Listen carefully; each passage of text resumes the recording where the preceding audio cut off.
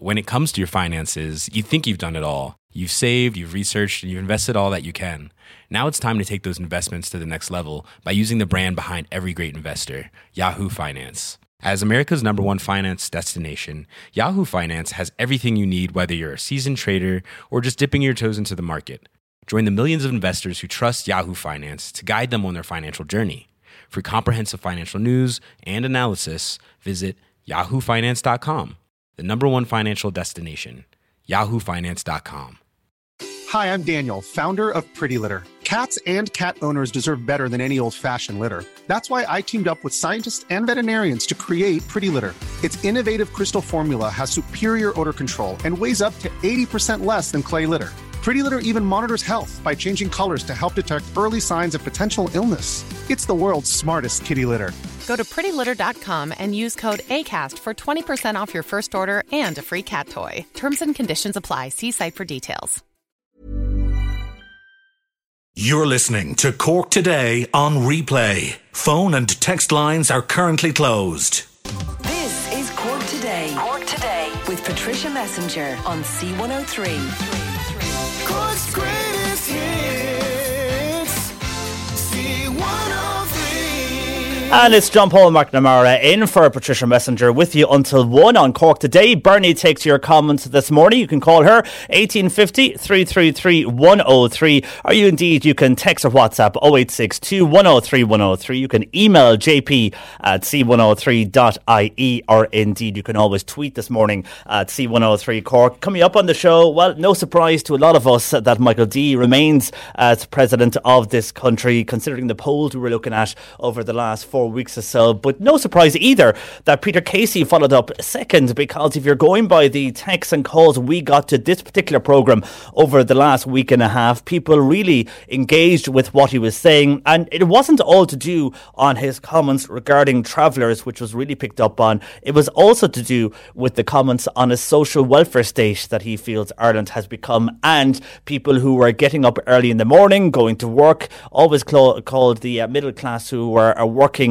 day in, day out to make ends meet, make a living, trying to pay a mortgage or saving for a deposit, and maybe really not doing so very well trying to save for a deposit, considering how expensive our country and indeed our county here in Cork is becoming over the last year or so. So with all those factors in place, what Peter Casey has said really is what everybody is saying in their living rooms, in their kitchens, but no one is saying it out straight. And there's obviously reasons why no one is saying a lot of it out straight as well. You don't want to hurt certain sectors of society, but it's a conversation that we really need to be having at this stage here in Ireland. And I think Peter Casey has brought that particular conversation to the fore.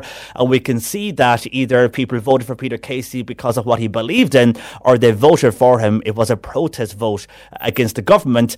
And indeed, what many of our callers are saying so far this morning against a Dublin establishment. So they say that they feel those in our cities, and particularly making the decisions in Dublin, are just now completely out of touch on what is happening in other areas of Ireland, particularly in rural Ireland. So your views on that? Would you agree with many of our callers and texters so far this morning on that particular issue, that people voted for Peter Casey because of what he said and they believe in that, but also a protest vote to those in power who feel they have just lost the run of themselves, lost what is really happening in this country? And many people, I wouldn't blame them for this, really grouping all the political parties together, because usually protest votes before we go to other political parties, that is not the case now, it seems. Now it's hard to call that out, as it was a presidential election, it wasn't a general election. But at the same time, your views on this, you can call us at 1850 333 103, or indeed text or WhatsApp 0862 103 103. Do you agree with our callers so far this morning that it was a protest vote, and that the so-called Dublin establishments, i.e. our government, are out of touch with what is happening maybe here in Cork County especially? Anyhow, also ahead on the programme, and this really infuriates people, if you're out for a walk and next thing your shoe gets sticky because you've walked on gum. Yeah, there's a campaign out now to tackle chewing gum on our streets. And the reason for this is there's a number of reasons, obviously, to clear up and clean up our streets. But the other reason is tidy town groups who are out and they're cleaning up and clearing towns and doing a lot of work in towns right across Cork. They themselves can be losing votes when it comes to litter leagues because of this chewing gum embedded in footpaths right across the county. And indeed, it takes a lot, and not a lot of just work to get them removed, but also money to get the actual chewing gum stain removed off a footpath. And you'll see them right across the city and county, and it is annoying. Well, a new campaign is underway involving students now who have got involved with this particular campaign to remove and really educate people on not dumping your chewing gum onto the street. We'll hear about that in a while. And your views, I mean, have you come across this where streets there is chewing gum everywhere, or indeed where you're walking down the street, you've had a bad experience and indeed you've walked into that particular chewing gum? Your views are welcome on that as well. Let us know where the worst street across Cork City and indeed in county towns is, where you feel basically the street is just covered in chewing gum. Let us know that. You can text or WhatsApp 086 103 103. We'll hear about that campaign though, and indeed how the chewing gum industry are getting involved in this to make people aware of how they dump their gum. We're also going to hear, and this is something we discussed about, I would imagine, over a year ago at this stage on the show, and it's to do for victims of domestic violence and sexual assault, and they're still remaining to be campaigning for this particular building, and the building is to house the Protection Services Unit.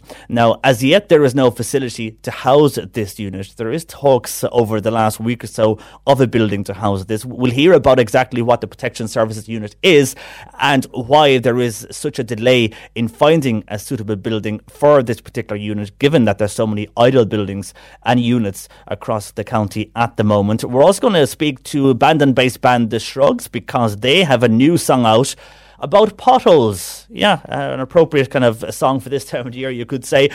We'll speak to them and why indeed they decided to write a song about potholes, and we'll hear that particular song later on the programme as well. And we're going to continue our discussion on coping with stress. Our regular counsellor Joe Heffernan will be doing a questionnaire later today, so have a pen and paper ready. We'll speak with Joe after 12:30, so have a pen and paper ready. We're going to go through that questionnaire and reveal how people are indeed coping with stress, a topic we've been discussing with Joe over the last few weeks on the show. So anything else you want to raise on the programme this morning, feel free to do so. I see text coming in on various issues so far. You can call Bernie 1850 333 103, or indeed text or WhatsApp 086 103 103. You can tweet this morning at C103 Cork. C103 on a Tuesday morning after the bank holiday weekend. Hope you enjoyed your bank holiday. If you were jazzing, hope that went well for you as well. Our lines are open 1850 333 103, or indeed text or WhatsApp 086 103 103. Very short, we'll be discussing and getting reaction to the presidential election. Of course, Michael D winning out.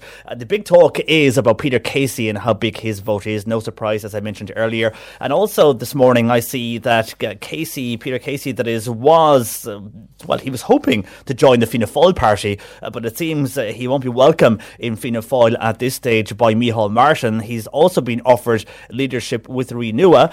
Their spokesperson in County Offaly, who's also a councillor, he has mentioned it to him. It was Councillor John Leahy, but it seems Peter Casey weighing up that particular option maybe at the moment. He does say that he wants to set up his own new party, and in one of the papers they're quoting him as saying New Fianna Fáil, so we'll see what happens with that. We'll discuss that shortly on the programme. But also other headlines that are making news this morning, and we mentioned plastics a lot on the show, especially last week. A lot of news about plastic and plastic at sea and plastics being dumped at sea, and I was looking on Facebook over the weekend, and the gang in East Cork who were cleaning up the beaches, they're finding what looks like bottles of washing up liquid or cleaning products anyhow from the 80s, and they were asking people about a particular product and what year do you think this product was released, and someone was saying it was 1986, yet that was washed up on the shoreline in East Cork just over the weekend. So it shows that plastics, even though some people may not believe it, they do hang around for a long time. If you have plastic washing up to the East Cork beaches from 1986, and God knows where in the world that was particularly dumped from. You see stuff washing up from all over the place. A lot of from France though and Spain, but that's obvious the way the sea goes. Anyhow, it seems now that 90% of seabirds have plastic in their stomachs. Research has come out to show that when they research these birds, that the plastic pollution has increased over the last number of years. Only a quarter of the world's land area is free from the impacts of human activity on the sea, and that all comes from a Living Planet report within 2018. But it's mad to think that 90% of birds that are located in the sea, so that would be seagulls and all of those, are all affected now with plastic in their stomach, and that's from eating in the sea. It's obviously whatever they're eating the plastic along with the fish and whatnot they pick up from the sea.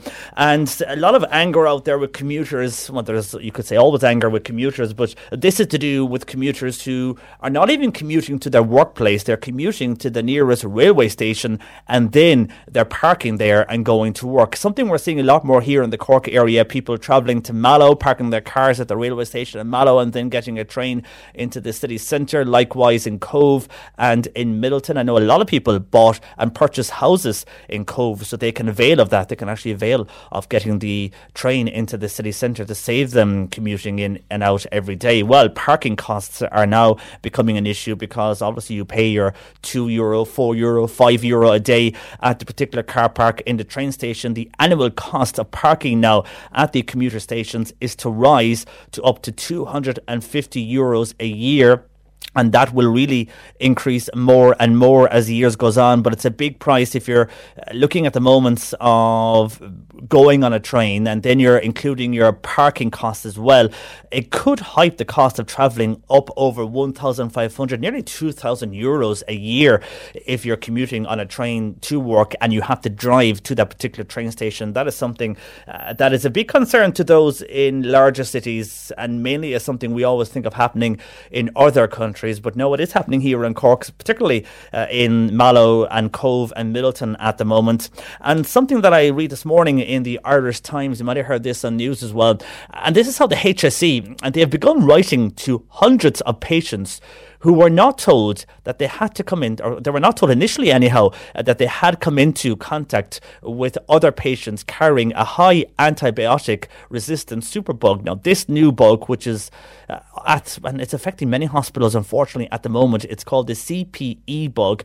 And many people were exposed to this, and it seems the delay in informing people who were exposed to this has caused obviously enough upset and disappointment to those particular people. Some patients had left hospital before it was known that they had been exposed, according to the HSE. So a lot of patients, unfortunately, will be receiving those particular calls today saying that they have that particular bug, which is doing the rounds of hospitals at the moment. So your views are welcome. 1850 333 103.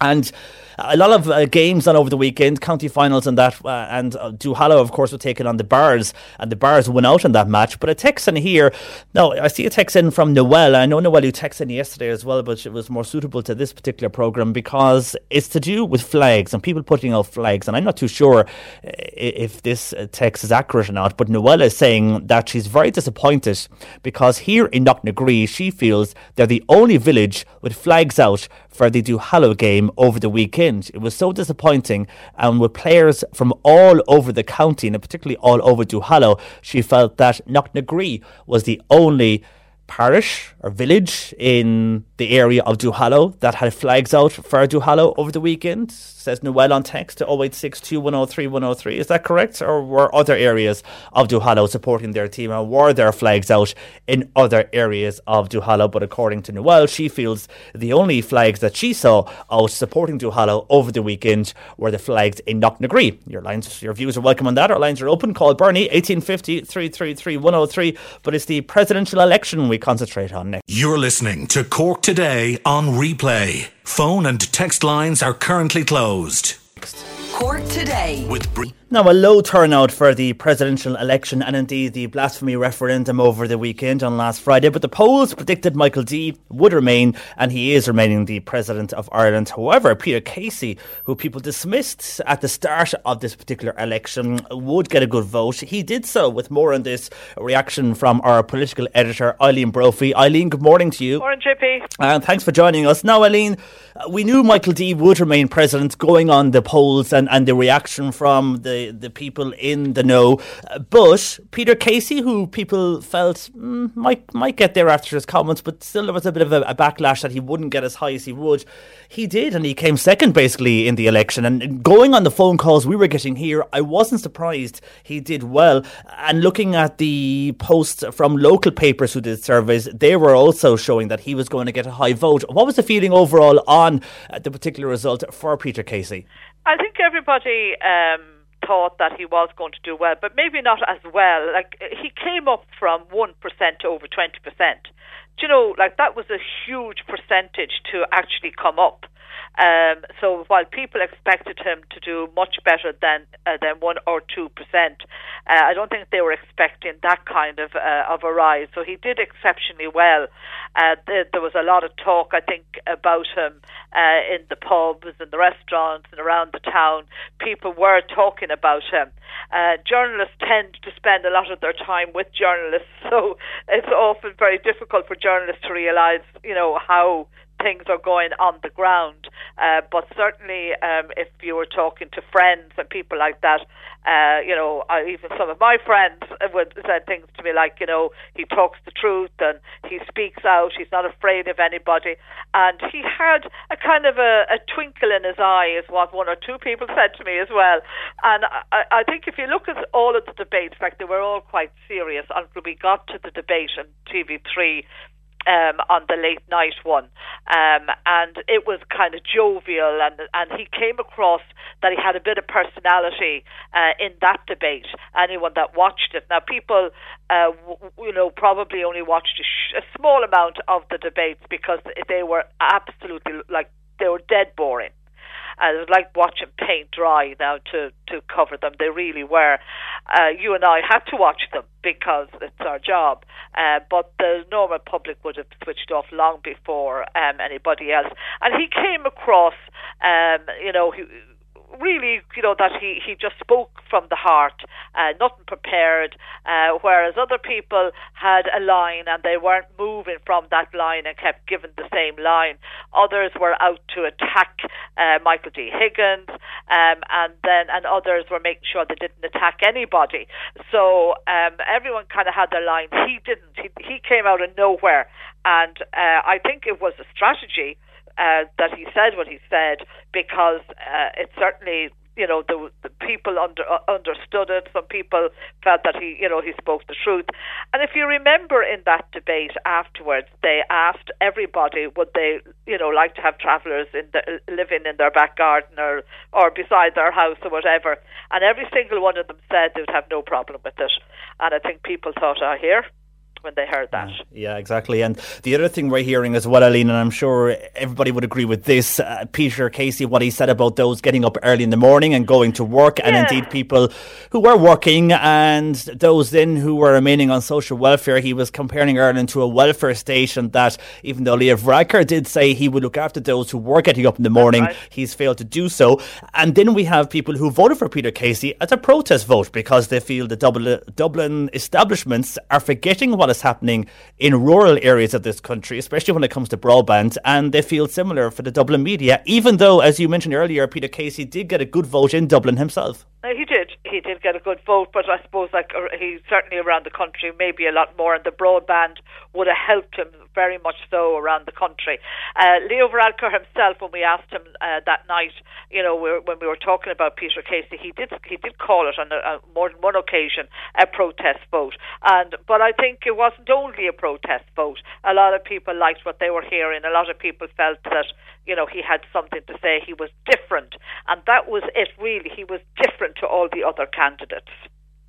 Yeah, and that's what stood out. He was so different from everybody else. And I think what he was saying was engaging with the public who were, as you've mentioned, friends of yours saying this all along, but no one actually engaging and saying it in the public eye. Now, just sticking on Peter Casey for a moment, he is still making headlines across the papers this morning. Yesterday, he was on about joining Fianna Fáil, and Niall Collins and Fianna Fáil in Limerick said he didn't really want him, while the councillor Michael Cahill from Kerry made it interesting, and he said that he would be welcome in Fianna Fáil as he would change things up. So he didn't have a problem with him joining, but Micheál Martin has come out since, of course, and said no.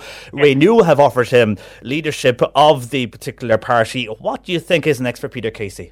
I think we'll definitely see him in politics. There's no doubt about that. I mean, Fianna Fáil say they don't want him. They have people that speak out, that don't go with the party vote. He'd be very hard to control if he did join the party. So I could see where, obviously people would be afraid to have him in the party, particularly people like Micheál Martin, who is the leader, but also he's trying to oust Micheál Martin because he thinks he should be the leader of Fianna Fáil. But, he doesn't realise there's a lot of other people in Fianna Fáil that are there a long time that believe that they would make great leaders too. But I think from Micheál Martin's point of view is that, he does have the odd one in Fianna Fáil that is very difficult to control and that, speaks out, speaks their mind, whereas he's trying to run Fianna Fáil as a party, and that they're united. And to bring in somebody like Peter Casey, he definitely wouldn't toe the line now at all. So I can understand where he's coming from. But he could be kind of parachuted almost into any region, and probably win a seat. So up in Donegal, where he lives, there's two strong candidates up there in Fianna Fáil. He then talked about setting up his own party, and I don't think that there's been Renew have actually, other than in the media, have said that they want to contact him. I see today there's quite a large story now in the Irish Sun, where Renew are saying they're disappointed that he wants to set up his own party or to join Fianna Fáil because they'd like to have him. So, but the fact that he'd like to join Fianna Fáil or that he'd like to set up his own party doesn't mean that he wouldn't take over Renew. That's the thing, and he was saying he wanted to set up a new Fianna Fáil, and I'm not too sure what exactly he meant by that. That was quoted as well in the Irish Sun over the weekend. But he will, I think, going on the feedback he's getting anyhow from the public, will end up somewhere in politics. And speaking of where he would end up and protest votes, interesting to see the way people voted over the weekend. Usually, Eileen, protest votes would go to Sinn Féin or Solidarity, one of those parties, and the Sinn Féin candidate Leonie Reid, of course, here from Cork, a lot of people mixed views on the results for Sinn Féin, saying it was disappointing, was bad for Sinn Féin because they wanted the election. Others saying that it was just the way things panned out with the election. If you look at her result, it wasn't much lower than Sean Gallagher, and the others, they were all on par towards the end outside of Gavin Duffy. So the Sinn Féin vote in this election, does it look at how Sinn Féin are performing overall, or would you think it's just a presidential election? You can't compare this to a general election. Yeah, well, I think Sinn Féin would like to say that you can't compare it. I think if we hadn't got Peter Casey, we'd all be talking about Sinn Féin at the moment, because they would have been the story of the election, because as a party, they didn't get the machine out. They didn't get the grassroots Sinn Féin people out, and that's reality. She got half the amount of votes as Martin McGuinness got, and Martin McGuinness got a dreadful campaign. I mean, he got terrible abuse on the campaign. He got terrible abuse during the debates that were on as well, and he came out with over 13%, 13.72 I think it was, whereas Leah is still in around 6%, 6.38 I think was what she was. But that would show you that of all of the parties, Sinn Féin is a party that doesn't vote for anybody else. They vote Sinn Féin. they vote number one Sinn Féin. They don't even go down the list, whereas other parties will go down and vote, give everybody a tick somewhere along the line. But Sinn Féin don't do that, and they didn't come out. And I think that is a problem for Sinn Féin. They didn't come out for this, and I think they are in trouble. We have to find out why they did that. Was it the poppy incident where she said she'd wear a poppy? I know it annoyed a lot of people within Sinn Féin. Was that the reason? She didn't do that well in the debates, but that wouldn't stop them. They'd still come out. And then she did run into a bit of trouble, over the average industrial wage, because claiming that that's what she was earning, but it was clear that she wasn't. So there was a lot of stuff around her, but at the same time, Sinn Féin always come together, and they're very united, and they come out and they vote, but they didn't this time. And I think Mary Lou has to find out why. Yeah, and she did mention that at the weekend at a press conference, that it was on her watch that they ran the election and rang Leah. But again, we need to find out why they didn't engage and why those within Sinn Féin didn't engage with Leah. Interesting, Eileen, I was at the Count Centre in Ballincollig on Saturday, and the Cork Northwest votes were being counted there. And in her own area of Coolay, Ballyvorney, Ballymakeera, some of the election boxes coming out of there, they didn't give her first preference. And that was mentioned as well. I'm sure you heard that over the weekend. I did indeed. In fact, that was interesting. I thought your reporter there was actually on to me because Leah had gone to Dublin and didn't turn up at the count in her own constituency. So Fiona was on looking for a comment from her on that, and I asked her that, but she kind of just gave me a pat answer really on it. But it has to be disappointing that not only in her own constituency, but all over, she didn't get the Sinn Féin vote. Yeah, and then there's the issue of money. I mean, and everybody's going to get their money back out of this, Eileen. Well, Peter, that's the one thing. I think, I just wonder, did Peter Casey say to himself, well, that's it now, I'm on 1 or 2%, I'm gone. So he just came out, had a strategy that he would get, to get his money back. He is going to get his money back now, but then he kind of liked what he saw, and I think the bug has bitten him, and he wants to continue in politics. And I think that's basically where we are. He does need to definitely go and get a little bit of training on performance, but it didn't do him too much harm this time. But he would definitely need to do that. But look, he did very well, and you can't take it from him. Yeah, and the others have lost, haven't they? So they will have to... They won't get any money back. I mean, that's very difficult. I mean, you have Joan Freeman saying that she borrowed from the US from a friend of hers there. That has to be paid back. Obviously, Sinn Féin can't afford to lose that kind of money, but they have now. And, they're in a bit of a turmoil up in the north as well. Like they don't even have a parliament up there. So, that there's a lot of problems within Sinn Féin, north and south. You have Sean Gallagher, who I would presume can't afford to lose the money, but he's a businessman and obviously doing very well. And I know that Sean Gallagher's, we asked Gavin Duffy about that as well, and he more or less said, well, look, I spent the money and I have to pay it back now, and that's it. So a lot of them are really out of pocket, but at the end of the day, it looks as if they all could afford to be out of pocket. Yeah. And if you look at that, you just look at the kind of people that have come along and, thought that they want to be president, I have the money, I'll go up, whereas a lot of other people who might have been worthwhile, couldn't go because they wouldn't have the backing, they wouldn't have the money, and they couldn't afford to lose that money. Even if they had to pay it back, they couldn't afford to borrow it to pay it back, so it's a different breed of person that's going for the presidency, and I think it's something that Leo Varadkar and his cabinet, and indeed the Dáil in general, will have to look at. Well, should it be 5 years? Should they what kind of person, what kind of qualifications should you have to become president? I think there's a big debate around that now, and I think we've 14 years to do it, and I think we absolutely need to do it now. And when will Michael D officially be? Is there ceremony on for him to become president for his next term? I think it's the 11th of November. So it's armistice day, so what time it's going to be because he has to go to France for the celebrations or the commemorations as well. So that's what we believe, and that would be the 11th hour, the 11th day, so the 11th month. So that's why I think it is that day, the 11th of November. That it's on. So he has to get to France. So is it going to be early, very early in the morning, or what they're going to do? I don't think anything has clearly been decided yet. Because he is only elected on Saturday, so that's something we'll see this week. But it will definitely be around the 11th. Should be the 11th of November. And overall, Eileen, as a presidential campaign, a lot different than the last one in 2011. But I suppose no political parties really involved in this outside of Sinn Féin.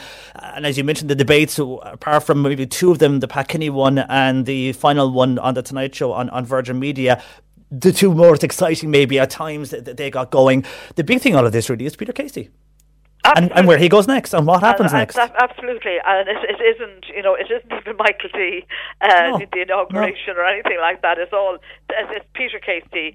He'll be watched now, and if he plays his cards right, he'll be in the news, quite a lot. And if somebody picks him up and puts them into a constituency, he can start now in that constituency. And I'd say he himself will have a look at the vote and how he did in each of the constituencies, and he will see, will he run as he said, set his own party.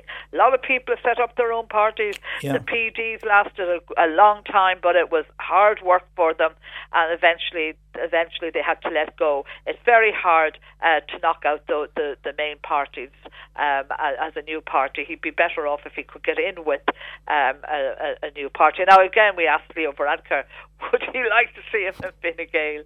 But I don't think he was that impressed. Yeah, I don't think, and I don't know Peter Casey go in with Fine Gael and Leo either, considering the comments he was saying about him over the week. But there seems to be a need out there at the moment for someone like Peter Casey, just a candidate that will speak the truth and that stands up for all communities, even though I know he did say different things regarding the travellers. But I think there's an area of Ireland, maybe especially rural, and some parts of Dublin who feel they've been let down by everything over the last 5 or 6 years. No one talking up for them. No, I think certainly rural Ireland definitely feels they've been let down. There's no doubt about that.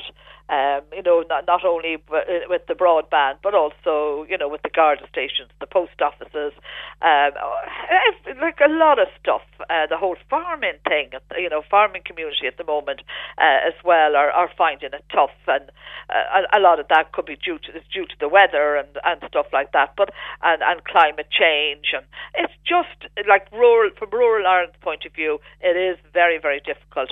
And I think anybody that is able to make inroads into rural Ireland and do something for rural Ireland will definitely do well in the next election, because certainly this government or previous governments really haven't done it. Yeah, and it's a message sent back now to the government from rural Ireland by the votes he got. Very finally, of course, Eileen, the blasphemy referendum also on the same day, and that was passed.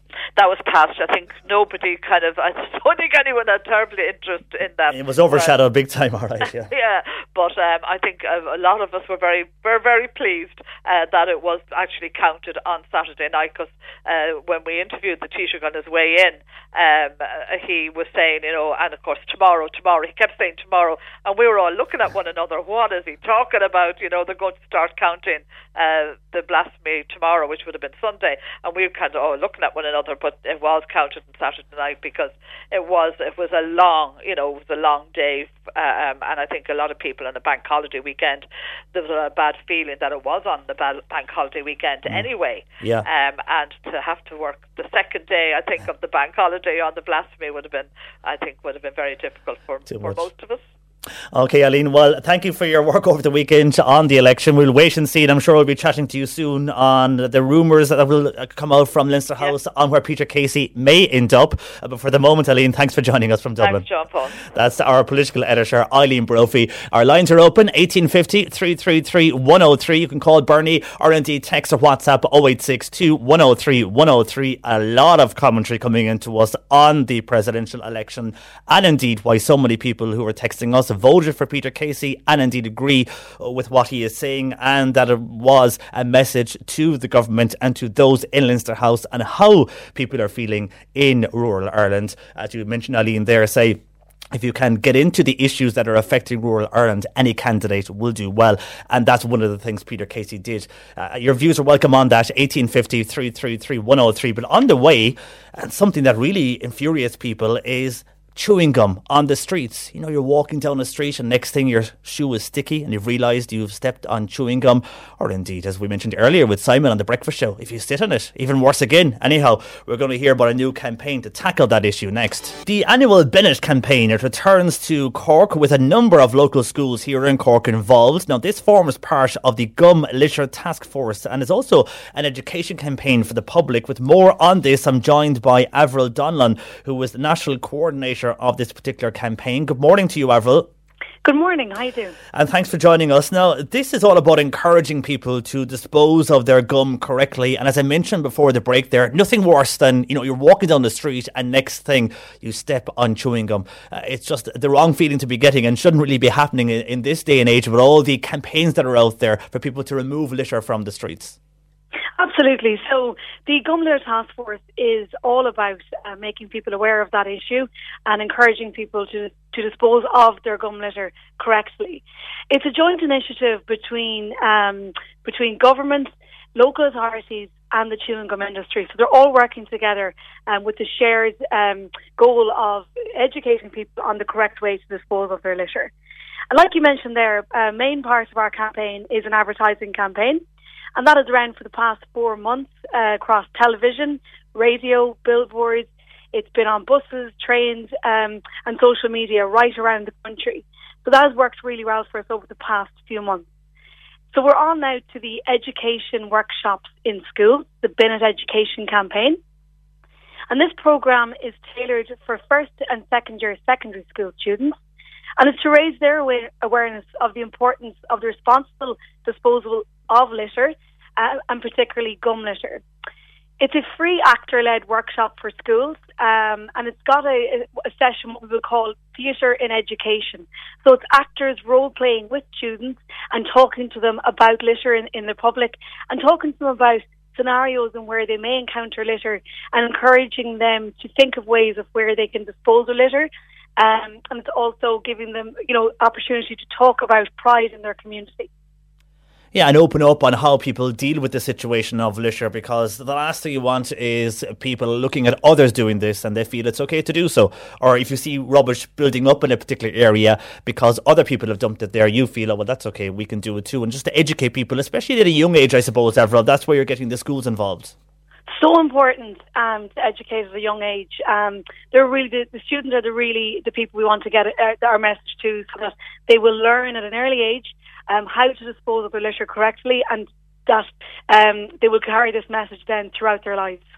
And the effects this has then on, for example, Tidy Towns groups and those who rely on good marks to win particular competitions, be that Tidy Towns competitions or the Business League competitions. Having a clean footpath, having a clean area, that would enhance them. And the more people that are educated, the better for those Tidy Towns groups, because they're doing a lot of work right across the county, all voluntary, but they can be hampered by people who are not educated, throwing gum or litter or whatever on the streets. Absolutely. So we would work with Tidy Towns groups, and I would often meet with Tidy Towns groups, and it is an issue that often is, it's a reoccurring issue for the Tidy Towns group for cleaning up. We would even sponsor a category within the Tidy Towns competition. But because our campaign works and is worked in decreasing the amount of gum litter on the streets, it is helping every town who is working towards their Tidy Towns. I'll give you some results that we've seen over the last number of years. So how we would kind of measure that our campaign is working, we would do this through the government's litter monitoring system, which is called the National Litter Monitoring Pollution System, and they would issue a report every year. And so the most recent results show that chewing gum litter is down to 8% of all litter, and this is down from 15% in 2016. But overall, since we started this campaign, it's down from 26% of all litter. So really, we are confident that our awareness programme is working. And I suppose education programs in schools are a key driving force behind this. That's very good. And actually, as you mentioned that there, Mary has texted in saying this campaign must be working because around the school gates near where she lived before, there would be a lot of gum dropped around the gates. She's noticed in the last 2 years that has stopped and the gum isn't there. So there's proof, Avril, that it is working, especially within the schools. Feedback, yeah, it's great. And like we say, we can see that the results are working through the government's reporting system, but also it is great for us to hear it from the general public. So that's excellent feedback, yeah.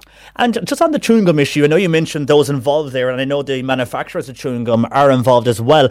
Can they do more maybe to enhance the particular campaign? I know on the side of chewing gum it will say Bennett. Is there anything else you would like them to see have on the wrappers? You know, the way the alcohol industry is changing and the cigarettes are changing, that something could be put on the wrappers and educating people on how to dispose of chewing gum in a correct way.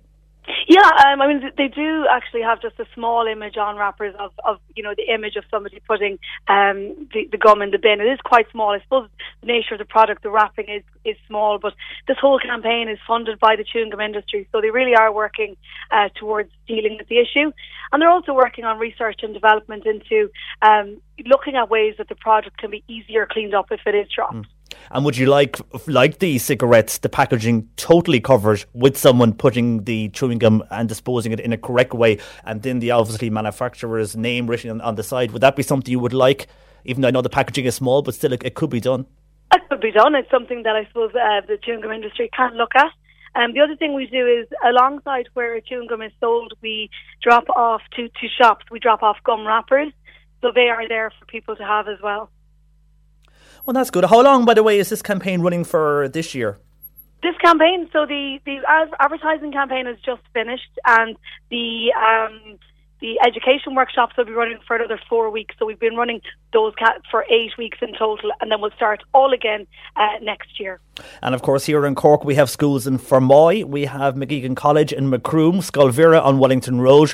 You've got St Mary's College in Mallow, St Fanahan's in Mitchelstown, the Community College in Clon, and they're all taking part in these particular workshops you mentioned there, and indeed will spread the education then across other areas of Cork as well. Absolutely. So they're all taking part as part of Cork City and Cork County Council's participation in the Gum Litter Task Force, and like this great participation from all those schools in Cork, so it will have an effect on litter in the communities. Okay, Avril, best of luck with this particular campaign. It's a good one, and I know a lot of people are noticing differences, particularly around schools. So that's bringing the schools in is working for you guys, because people have noticed now. I've got a few texts in from various people in different parts of the county who were noticing about 5 years ago a gum problem in the schools and around the school gates. That has now decreased a lot over the last 4 to 5 years, they're saying. So it is working, and it proves education is a big thing when we're dealing with any type of litter. For the moment, Avril, thanks for joining us this morning. Best of luck with that particular campaign.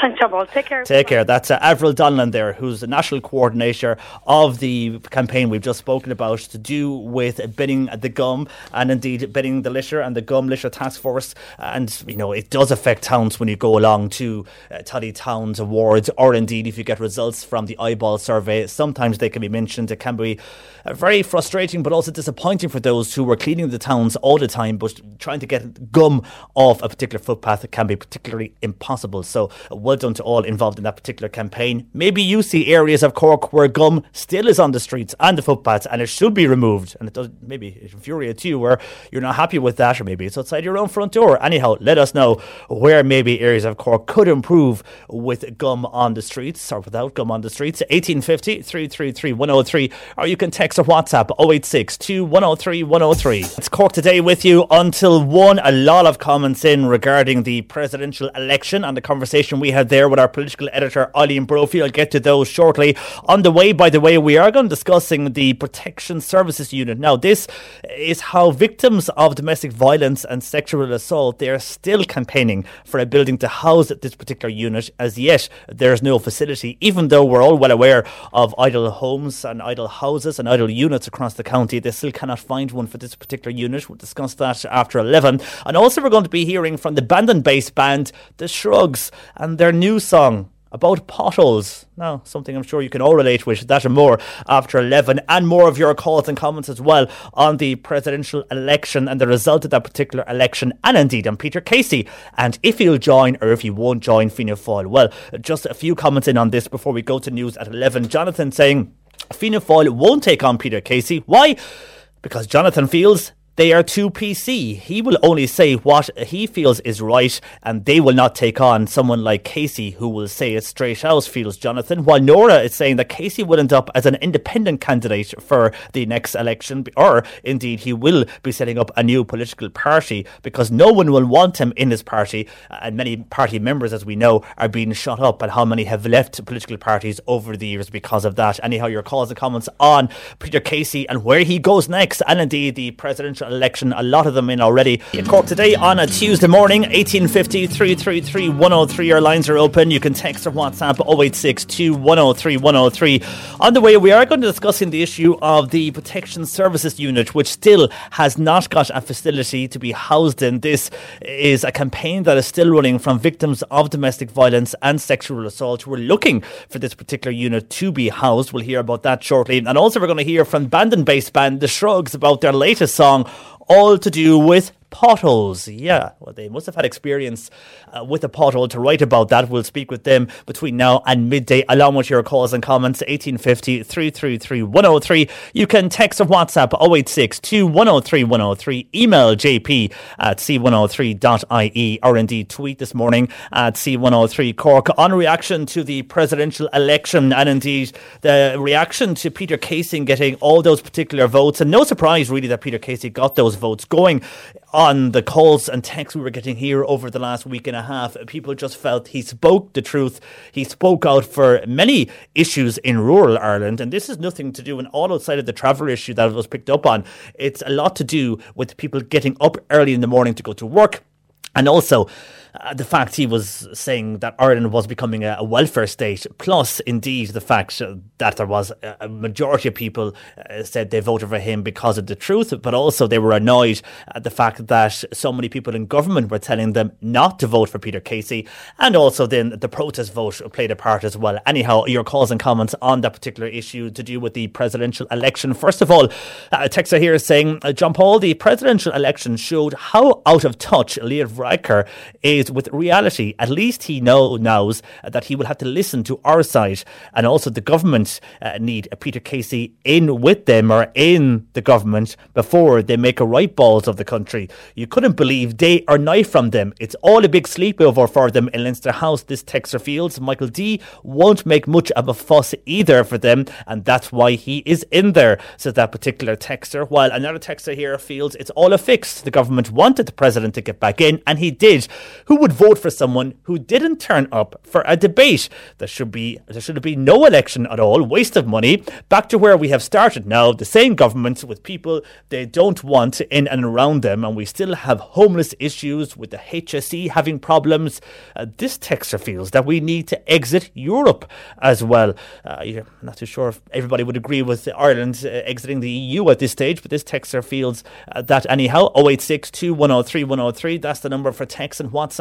And on Peter Casey, texter here saying, I agree 100% with Peter Casey. At first I didn't, and I didn't take much notice of him either, to be honest. But then when he said the different things and talked about people getting up very early in the morning and not being looked after, which I am one of them to tell you, who is up at 5 to 5:30 a.m. every morning. I totally agree with what he said, and I can understand why all the farmers voted for him in rural Ireland. So well done, Peter Casey, to that particular texter. While we were speaking with Eileen Brophy, our political editor, earlier, and she was describing Peter Casey as some described him as being a jovial kind of character. Well, this texter saying, I wouldn't call Peter Casey jovial. A better word would be arrogant. He has such of an opinion of himself. Well done to Michael D. Higgins, as that particular texter. While Anon text says, the Taoiseach or any politician has no right at all to tell us who to vote for in the presidential election.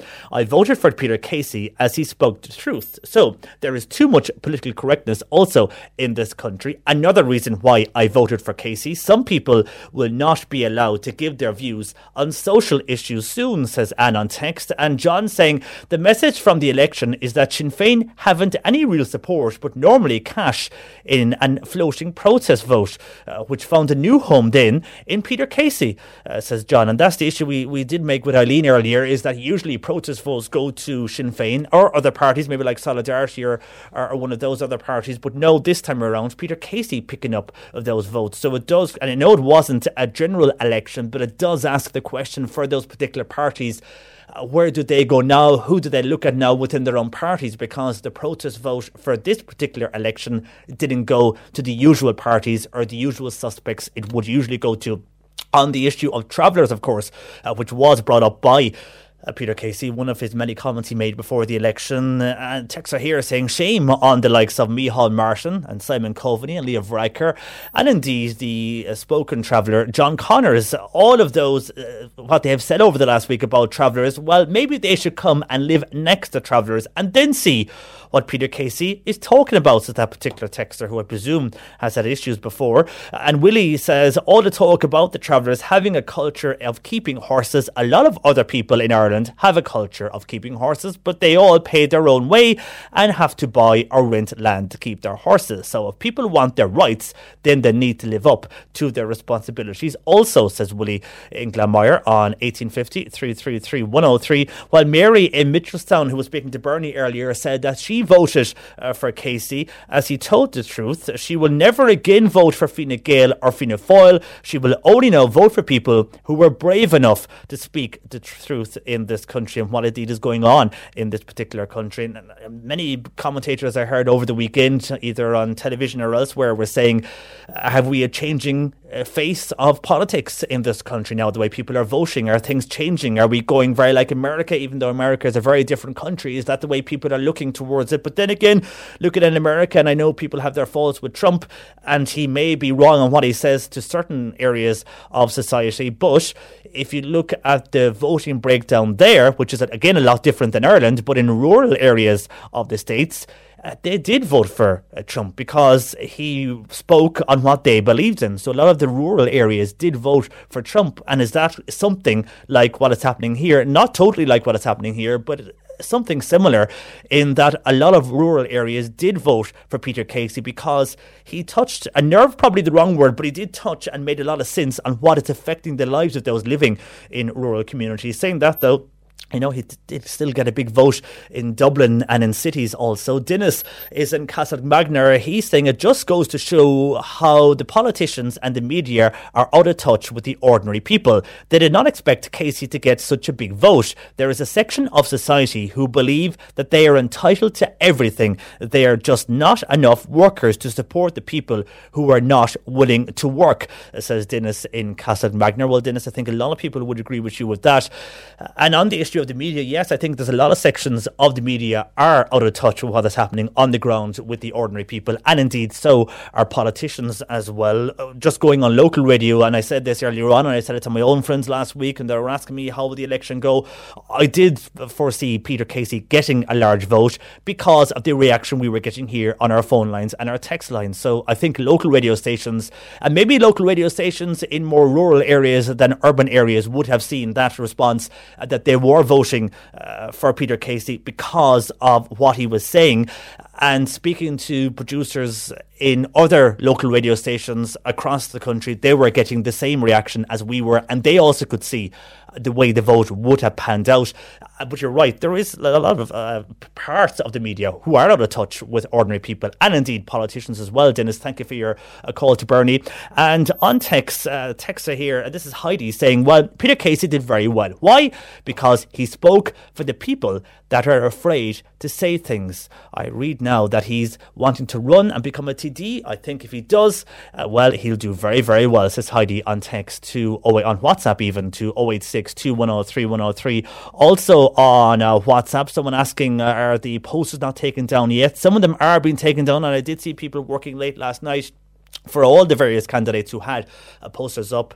The only really two that had, I suppose, was Michael D and Lena Rita, and they were being taken down in some areas last night. It's in the 7 days they have to take those particular posters down, but I did see last night in various areas of the county and indeed parts of the city where they were being removed yesterday evening. And on or Peter Casey, and indeed the vote he got. Michael in Castletownbere saying, John Paul, in 2011, Sean Gallagher polled 28.5%.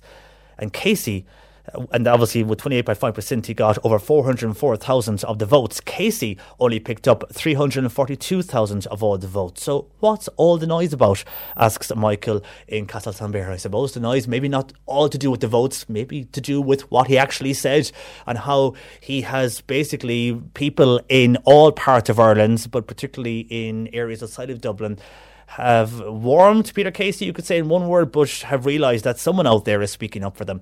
On a totally different issue outside of the presidency, but keep your calls coming on that. I have a lot of emails in as well from people like that person earlier who was up at 5 a.m. and 5:30 a.m. in the morning, who does get up for work and agrees with him, but also disagrees with others in society. Adam was on to us. Adam, that email I have just in from you will bring you that email in the next hour or so as well. But on the issue of flags up for the county final over the weekend, we had a text earlier from Noelle who felt that the only flags she saw up for Duhallow for the county final last Sunday were in the Knocknagree area. Well, Jim has been on to us, and Jim says, I passed through Ballydesmond yesterday and they had bunting up near the bridge on the Cork side. I didn't see much more than the odd flag out in my travels, but definitely Ballydesmond had bunting for Duhallow. So Ballydesmond, Knocknagree did have the bunting out. Other areas that had bunting out, Noel felt that Knocknagree was the only area, but now, Noel, we're hearing that there was other areas with bunting and flags out. Jim saying Ballydesmond, and maybe there's other areas as well of Duhallow for the area that got behind Duhallow, of course, in the county final, even though they lost out in the end, unfortunately, to the Bars, but still, and well done to the Bars in winning the county final, but still people not happy in Knocknagree anyhow, it seems. Even though Knocknagree had the flags out, they felt they were the only ones, but now we're hearing Ballydesmond and other areas around Ballydesmond had flags out as well.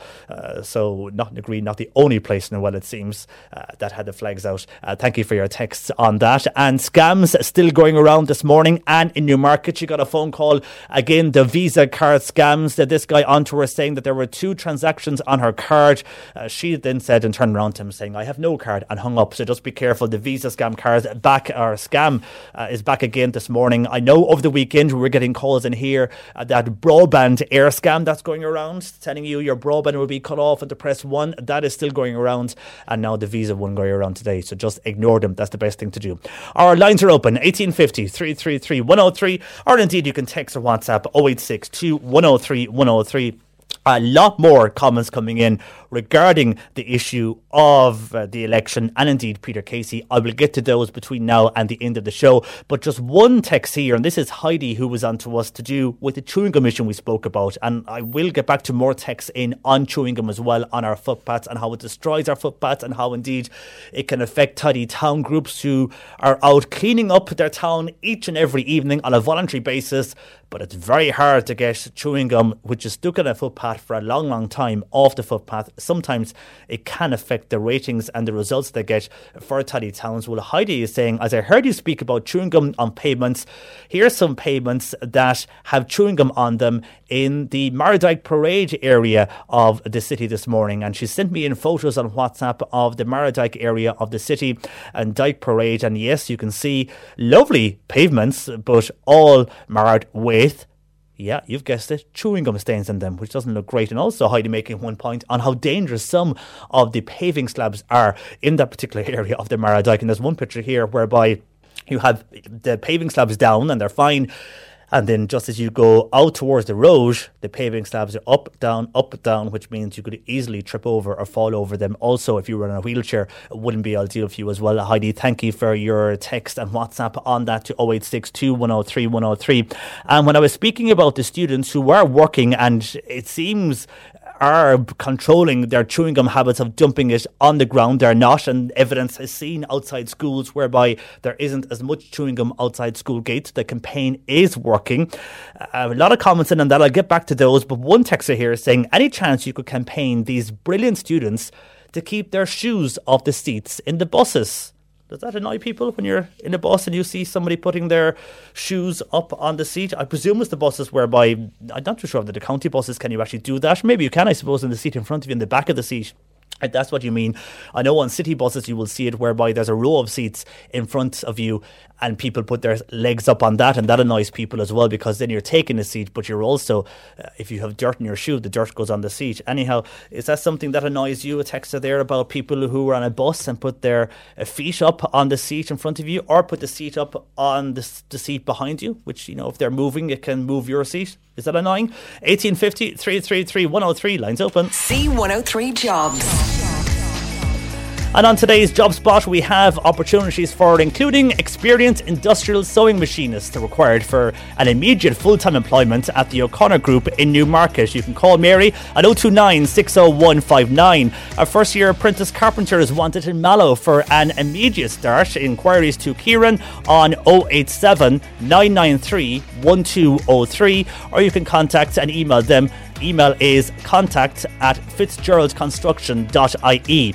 And a fast food assistants, they're required for a busy band and takeaway. Full and part-time positions are available. Experience is essential there, and you can forward your CVs to info@daniels.ie. You'll find all these jobs and much more now if you go online to c103.ie/jobs. Cork Today on C103. Text or WhatsApp Patricia with your comment. 0862 103 103. Something we spoke about over a year ago, I say at this stage, was a protection services unit for victims of domestic abuse, sexual assault and trafficking. It was promised for late 2017.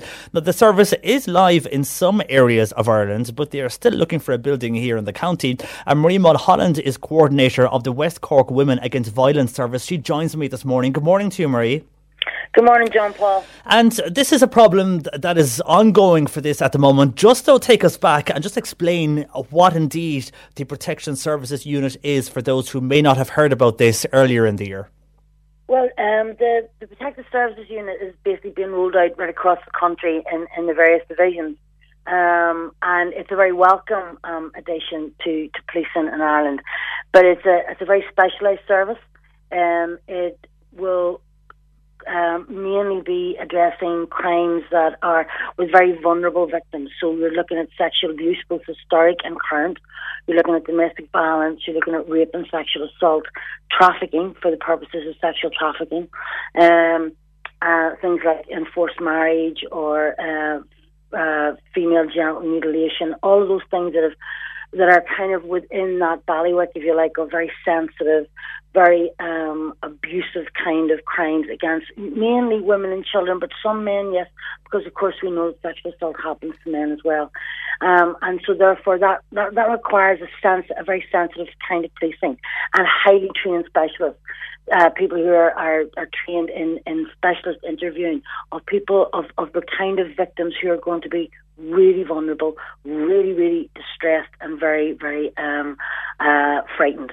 So that is a great initiative of the An Garda Síochána to set up these protective services units. So I really, really want to state just how important they are and how welcome something like this would be.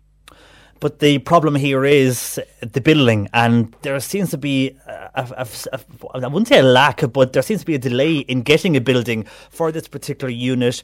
What is the hold up? Is it that there's not enough vacant units in the area, or why is this being held up? Well, we're talking about, John Paul, we're talking about West Cork, and we're talking about places like Bandon, whereas you and I both know there are plenty of vacant units. And in fact, the West Cork Divisional headquarters in Bandon have actually located not one but two possible premises that are literally just a stone's throw from the main HQ. And the idea that certainly the superior officer there, the Chief Superintendent, Cadigan, I think he's been particularly visionary around the Protective Services Unit.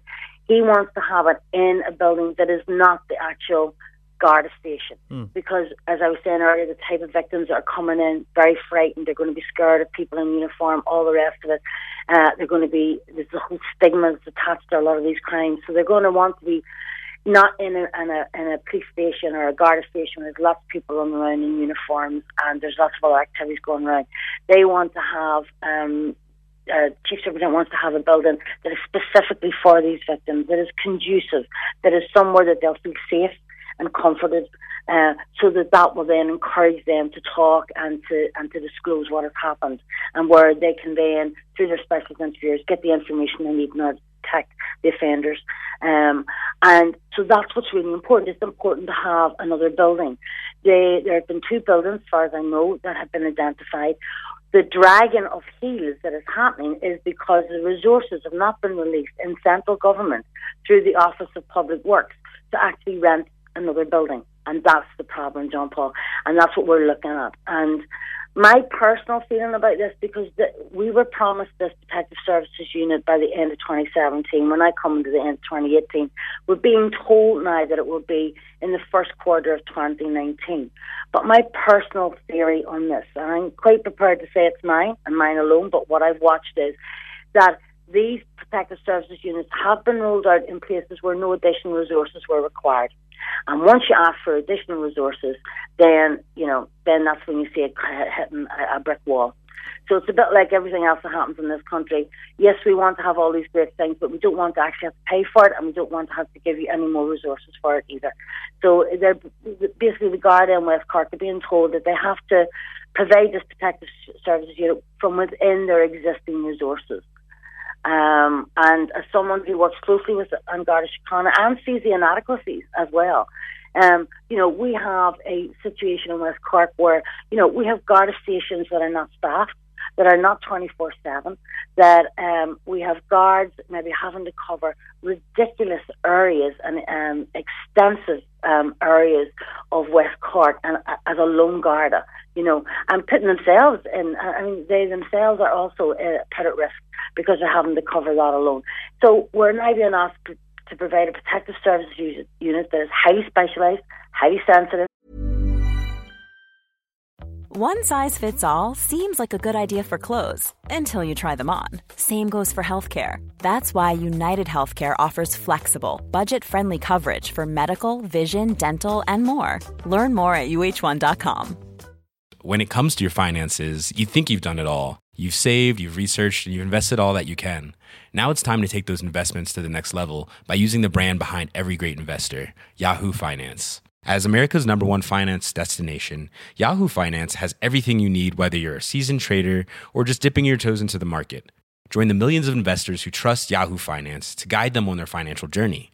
For comprehensive financial news and analysis, visit yahoofinance.com, the #1 financial destination, yahoofinance.com. There's never been a faster or easier way to start your weight loss journey than with PlushCare. PlushCare accepts most insurance plans and gives you online access to board-certified physicians who can prescribe FDA-approved weight loss medications like Wegovy and Zepbound for those who qualify. Take charge of your health and speak with a board-certified physician about a weight loss plan that's right for you. Get started today at plushcare.com/weight loss. That's plushcare.com/weight loss. plushcare.com/weight loss. And very much at the cutting edge of kind of 21st century policing, but it's got to be done without additional resources. So you feel the building obviously is an issue, but it's more to do with if they give the building, they need the resources, and the Gardaí don't have the correct people there to deal with that. They would need more people to deal with this particular service, and that's a bigger hold up, you feel so, rather than the actual building? Oh, no. You have to they have the people. They haven't got the building to put them in. Now, that sounds ludicrous. I know it sounds like we're standing here and going, "What? We have specialised people. We have recruitment of new staff, but we haven't got a building to put them in." But have they not identified a few buildings for this? Yeah. And so it really is the OPW. If you have this resources, to go in there, it's the OPW are holding it up. Yes, absolutely. It's the OPW that are holding it up. And as someone who has, I've written to the Minister. I have written to the Garda Commissioner. I have written to the OPW, all to try and find out when can we actually get this and why is this being held up? Because we are very fortunate right now at the moment in West Cork. And we haven't always been this fortunate, but we have leadership in the West Cork division that is really proactive around this. That wants to work with other agencies and services like our own, like the Child Protection social workers, that have reached out and said, look, let's work together, let's collaborate in getting the best possible service and the best justice we can for the victims of these kind of crimes of domestic violence, sexual assault, child abuse, and is really proactive around that. And we are stumbling on the ridiculous pebble of OPW not releasing resources when everybody else is singing from the same hymn sheet and everybody's on the same, we're all on the same page here. So the Gardaí have the people in place and the people are there to work and fill that particular building, but it's just the OPW aren't releasing funds, I presume, to pay rent for a particular building. That's basically it. And any indication why that is? And have they come back to you when you've asked questions? Any timeline given? Nothing apart from 2019? No. I mean, I spoke to the division last week and they are now being told it will be the first quarter of next year. But, I'm certainly allowed to say it. They may not be allowed to say it, but we kind of look at each other with skepticism in our eyes because we've been hearing this since this time last year. I mean, if it does happen, I'd be the first to eat my hat, and I'd be absolutely delighted to do that. But, we need to see something that's a bit more than just, kind of palming people off with tomorrow. And I'm not alone in this. I mean, Margaret Murphy O'Mahony, the TD in Bana, has asked numerous questions of the Minister for Justice, Charlie Flanagan, and has not received an answer. She's put written questions in and verbal questions into the Dáil and has not received an answer. So, I'm just the coordinator of a domestic violence service. When our own TD can't get a response from the Minister for Justice, then I think, somebody here is somewhere along the line. There's somebody here that doesn't want to give answers. And the more worrying thing here, and obviously we can't go into much detail, but if there is people, particularly in the West Cork Garda Division area, who are in need of this particular unit at the moment, do they have to go to units elsewhere then in the country? Obviously they have yourselves in place there for support, but what happens if the situation gets out of hand and gets very serious? What happens then if the unit isn't local? Oh, they have to go to Cork. I mean, they'll have to go to the city. There's one in the city. But they'll have to travel up from, and it could be a very rural area. They'll have to go, It can also be very dangerous to travel, depending on the nature of the crime and the nature of the threat that's posed to them. That could be very, very difficult. I mean, we find that all the time, even with the women that we work with. We get women coming here because we're accessible. Right? We're available. We're in the area. We know the area. We know how to get to them. We know neutral places and safe places where we can meet with them. We know where the local Garda stations are. We know where the courts are. All of those things. So all of that kind of local knowledge is really important in getting people to trust you and getting people to open up and to get the support that they need. But if you're going to have to take people up to the city, or they're going to have to find their own way, it's usually under their own steam, they're going to have to get to the city. That's not going to happen in the same way. This is about local policing. This is about providing that kind of familiarity and that kind of comfort of faces and a community policing that actually understands where you're coming from. And really wants to help you. People are in a vulnerable state enough at that stage, and they need to trust people. So if it involves travelling more and meeting more people then to get to that particular area of the city, you're breaching their trust. You're asking them to trust other people, and they can be in a very low state sometimes, can't they, Marie? Oh, totally. I mean, a lot of people, when you're looking at these kind of crimes, these are people who just want to curl up and die sometimes. They just want the world to go away, and they have been violated in the most appalling way. Not just physically, but emotionally, psychically, they've been violated, and that takes a hell of a level of courage to even say this happened to me. So to get to that stage where you can actually say this happened to me, and then have to find yourself going, well, what do I do next? Who can I tell this to? Where do I have to go? I have to go 2 hours to the city, to people I don't know, to a service that I've never dealt with before. And yes, sometimes people may want that anonymity, but they can still have that anonymity while we're working with them here. It just means that everything is on top. It's easy to get the support. It's easier to get the support because we're here. We're in the area. We know the area. We know what people's needs are. We know what the challenges are of living in West Cork around transport, isolation, etc. And people don't understand that in the city. Yeah, that's the thing, and at least you'll understand that, and they'll know that you understand that, and there's a comfort for them in dealing with yourselves then, and dealing with the people locally in that unit. For the moment, Marie, we'll follow this and see if we can get any update from the Department of Justice or indeed the OPW on this for you. But for the moment, thanks for joining us this morning on the programme. That is Marie Mulholland, who is coordinator of the West Cork Women Against Violence Centre, urgently who need this particular unit set up in their area there of the West Cork Garda Division. Our lines are open, 1850 333 103. Something totally different though. We're going to hear from a Bandon-based band, The Shrugs. They've released and sung a new song all about a topic that we discuss here on the show a lot, potholes, and how maybe a pothole on the road inspired them to write this particular song. We'll speak with them next. Discuss our road network on the show from time to time, and one word that keeps emerging is potholes. Now it forms the title of a new song by Bandon-based band The Shrugs, and since they've released a video, it's got picked up by a number of online sites across Europe. And I'm joined in studio this morning by Keith Hendricks and James Downing of the band. Good morning to you guys, and welcome to studio. Hi JP. Thanks very much. Well, first of all, it's something that is in conversation, I'm sure, every week across the Cork area. Where did you get the idea about the song? I'm sure it's your own personal experiences of driving around or walking around the Cork area. Yeah, it actually came from there was a kind of a 2-week period where I actually got 2 punctures with my car. So I drove into 2 potholes, and that's where the inspiration came from. Just the anger. And I went home and I had the chorus, and those bloody potholes came out. So.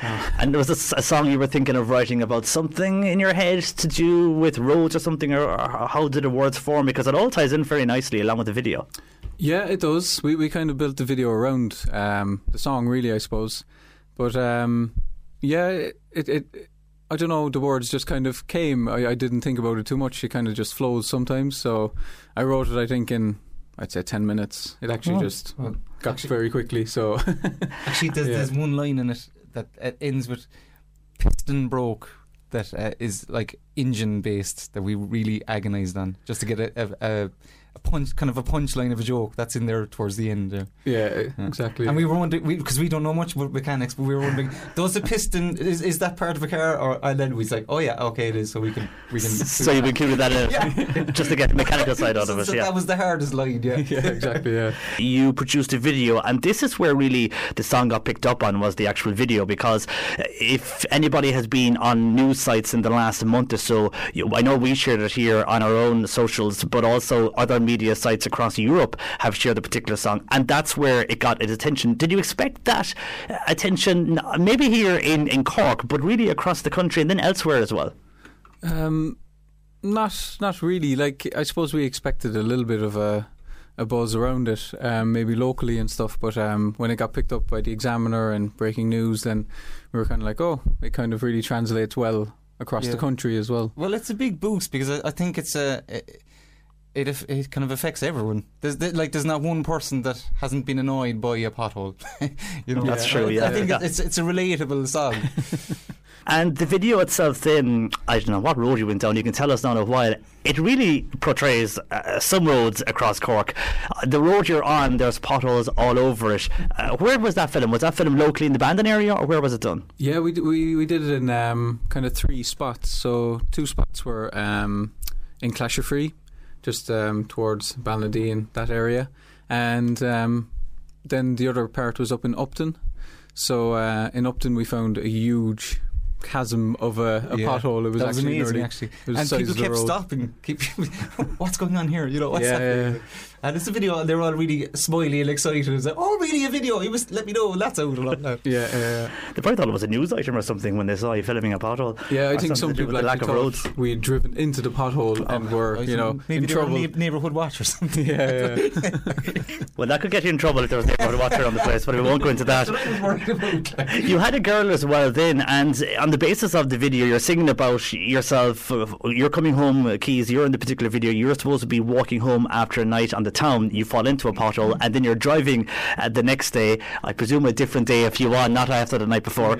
You're driving the car and you hit a pothole, but this girl magically appears, and she I won't say makes the pothole disappear, but she puts earth or something to the pothole, a flower grows. Just explain the theory behind that. Yeah, I suppose we had this kind of concept idea of filling all the potholes around Bandon with flowers. But then we kind of found out that if you do that, and if people drive into it, then we might be liable. Yeah, so that was a no-go. That was a no-go. So we incorporated it into the video instead. Yeah. And it's my niece who's Supergirl in it. And she kind of appears and she fills the pothole, and everybody is happy then that, there's this flower in the pothole. The way that other news sites were comparing you to various artists, and one of those artists was Richie Kavanagh. Now, I know the music at the very start of your song, it is kind of Irish, but as it goes on, it isn't. You couldn't consider it a trad Irish song. Were you surprised at the comparisons you were made there of Richie Kavanagh? Yeah. Well, I found that pretty bizarre, but it was good. Anything that's picked up like that is, and he writes good stuff. He writes funny videos, and I mean, that's all we wanted really. It's kind of more of a novelty single than our previous efforts. Yeah. And that's what he does. So if they're going on that line, it would make sense. So basically, absolutely, But musical. Yeah, Richie has his style. Yes, that, I think he has he's down. kind of unreplicable. Yeah, I think so. And any more videos on the pipeline? You've done a number of them over the years. You've done charity singles. You did what was the one last year? It was a kind of a sunny, happy kind of song you did as well. Sunny afternoon, and that was a big hit. That really made it. Yeah, picked that up and everything. Yeah. So our kind of business plan, if you like, is to release one single a year, and this is our 5th year in existence as the Shrugs. And we have 6 singles, so the plan is going to plan, I guess. And those 6 singles will eventually form an album, maybe later down the road. That's kind of the idea. Yeah. And how is gigging at the moment? You'll always hear from various people who play in bands that for a number of years gigging went down. People didn't use bands; they couldn't afford bands. They went down the live music route via a DJ or an in-house system. Is that changing? Are people bringing back live music again in bars, in venues? I think so. I think bars do try and get in the live music when they can. Definitely. We've been fairly busy now over the summer and stuff. We've been gigging most weekends. It gets quiet then, quieter periods and stuff like that. But we've been lucky. We've been steady. We've got a few residencies in few pubs and stuff. So we're kept busy. And have you any gigs coming up in the next few months? Christmas, I presume, is a busy time. We have a few coming up. We have kind of a residency in the Market Bar in Bandon, so we play there every month. The overall plan, you mentioned there about the singles and all of that, would you like to make it big? Would you like to be out and about touring, starting off maybe locally you've done, but maybe across Ireland? Would that be the ultimate dream for yourselves and I'm sure bands like you in the area? Or is that something you see that maybe at this stage can't happen? But something should never, I suppose, be said like that it can't happen, but would that be something you'd like to achieve? I think so. I think we'd love to be able to go around Ireland and play loads of different places. Definitely playing our own music. Definitely. Yeah, I mean, I'd love that. It's very tough to keep as an independent band. It's very, very tough at the moment. But the more support we get, and our live shows, our reputation for live shows is fantastic. We really work hard on harmonies and. If you if you check out Spotify, you'll see our 6 singles that are there on the Shrugs, and they're all very different, and we've brought them from an idea to in our heads to a video and a single. So that's really difficult, But I think our quality would speak for itself. So getting people to listen to your music is the toughest thing, because on social media and everything, there's so much noise that people don't know. Your attention is gone within 2.5 seconds, so you have to really drag people in. So hopefully with potholes that people will enjoy it. And that's a good point you make there about what is on social media, but also I presume it does make a bit easier for you guys and bands like yourself to get airplay, because it's so hard now to get airplay on maybe a lot of radio stations. It's got a very commercial market here in Ireland like it has in other countries, and that can be hard for people to get the break they want, but when they get the break they can make it big. But do you find that it is hard to just make that one break that you would need to get known better?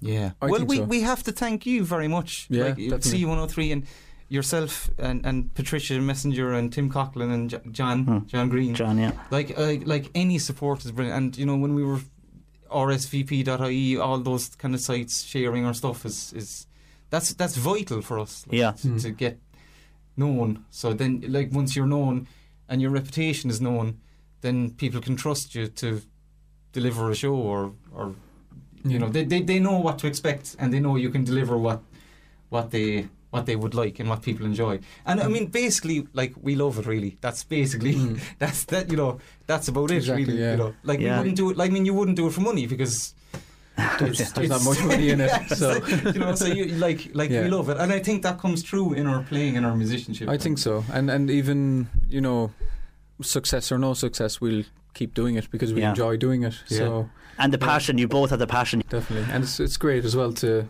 see people enjoying your music. So it makes it worth it. Then you get a lot of compliments, don't you? And do they not compliment you? Well, you know, no, I think he's the favourite. Why do you say that? No, well, because he's brilliant. There you go. Now there's some complimentary keys on a Tuesday morning for you after a bank holiday weekend. Anyhow, best of luck, lads, with all your up and coming gigs. Best of luck with any new videos you're bringing out. Keep in touch with us, and I'm sure we'll hear a lot more from you throughout the Christmas period coming up. And I'm sure again next year we'll have you back in for your next single. As you're saying, that's your business plan, one a year. So 1 year, yeah. Let us know. Year, Come back to us next year. For the moment, this is the song we've been speaking about that has taken Europe by storm online. The viral video. It's Potholes here at C103. It's Cork Today. Those bloody potholes are all over the road. I sometimes wonder, will I ever get home? I was walking home one night, I must admit, after a fine big session on the drink. Strolling down the lane, like all the times before, I knew them like the back of Barlinbray. I was nearly home, so close to home, when I fell down the chasm of a hole. I was nearly home, nearly home. Those bloody potholes are all over the road. I sometimes wonder, will I ever get home? So I bought a new Corolla, I said I'd take a chance. Sure, there's great deals to be had on car finance. But what I should have known is that when I drove it home, I hit an almighty feckin' hole. I was nearly home, so close to home, when I buckled my new wheel into a hole. I was nearly home, nearly home. Those bloody potholes are all over the road. I sometimes wonder, will I ever get home?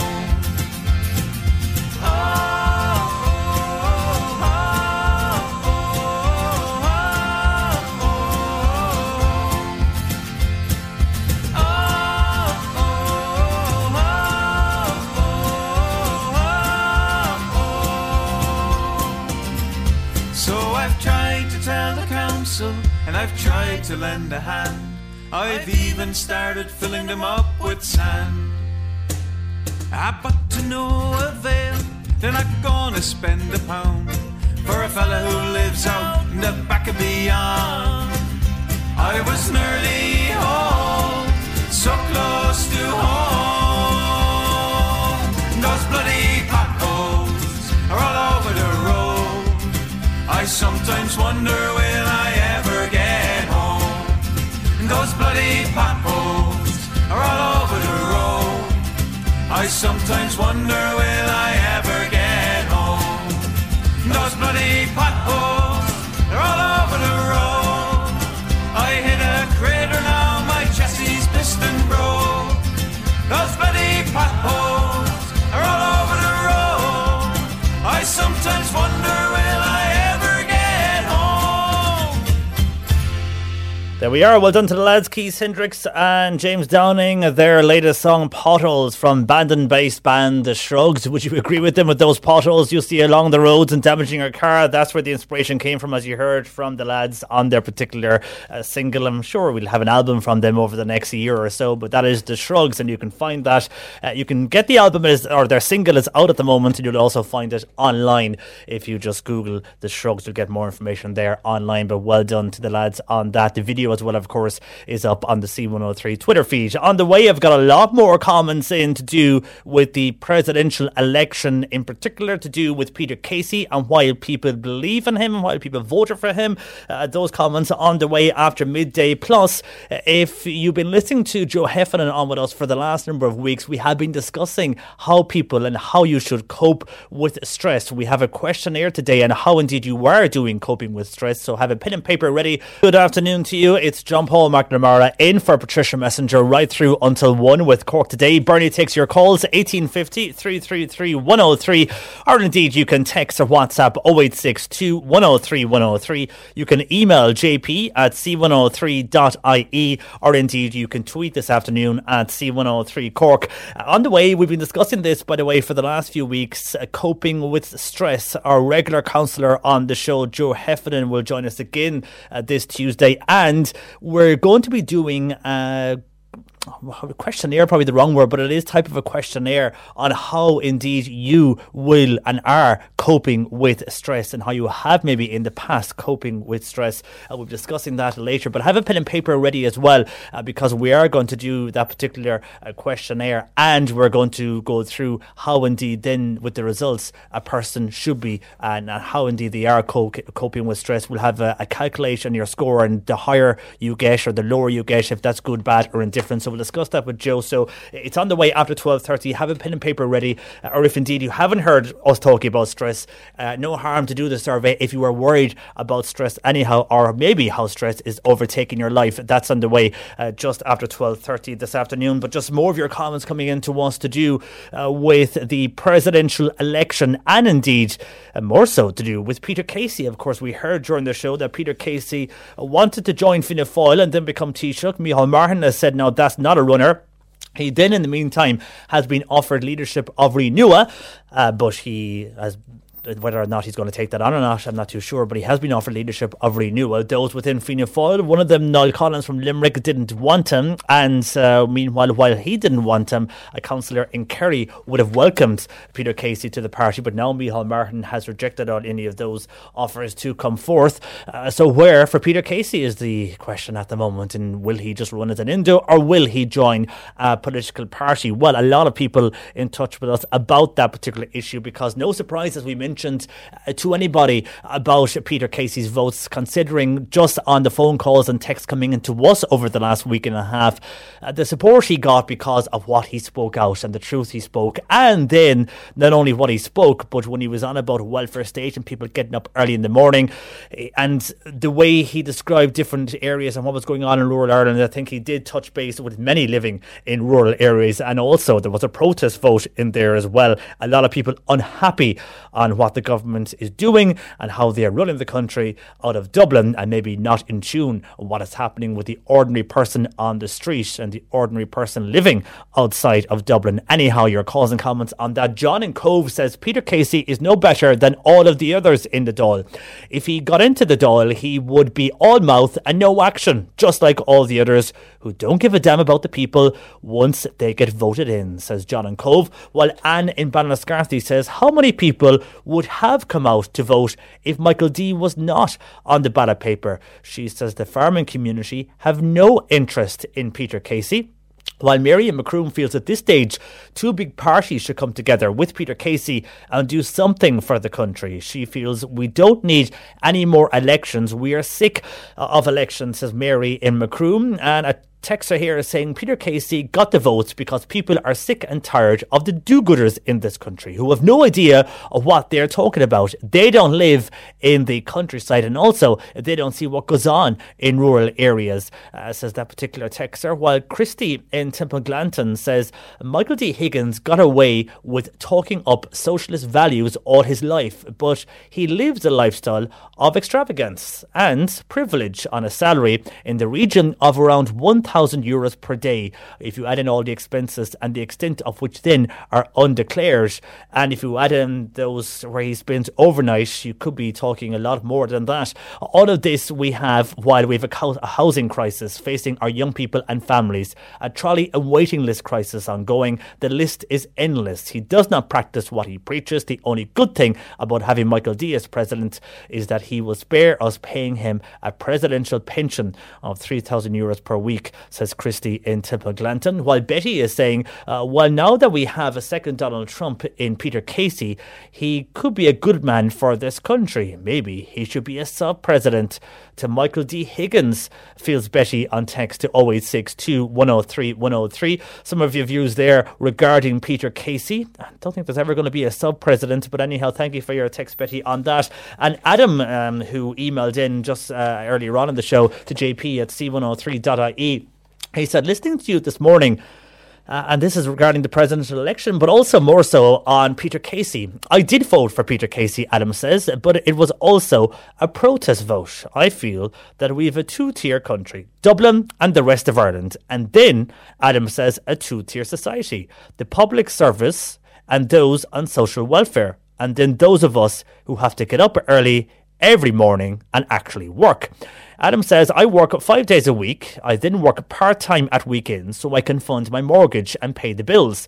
I am not on a bad wage in my main job, or do I not live a big life? I don't. It's just we feel things have got more expensive in the last number of years, and I have no choice to do what I am doing. But I am not alone. Others are doing likewise. However, this weekend, my friends who are public servants were all on about going out for the jazz, so they did, and best of luck to them.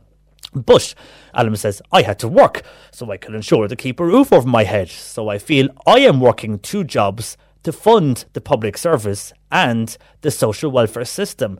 People say so many are not leaving Ireland anymore, but I can tell you, I know of people who are considering leaving as they cannot afford the cost of living in this country, and they are looking at cheaper alternatives. So that is why Peter Casey got some votes, not only for what he said, but also a protest vote in this country, says Adam on email to jp at c103.ie. And do you agree with Adam on that? A young guy who has a mortgage, is trying to pay all his bills, and with that, and his main job he is in, the job he works on Monday to Friday, pays well, but because of the cost of living increasing and everything going up and having a mortgage, he has to work weekends as well. Not too sure where he works weekends, but he has to work weekends.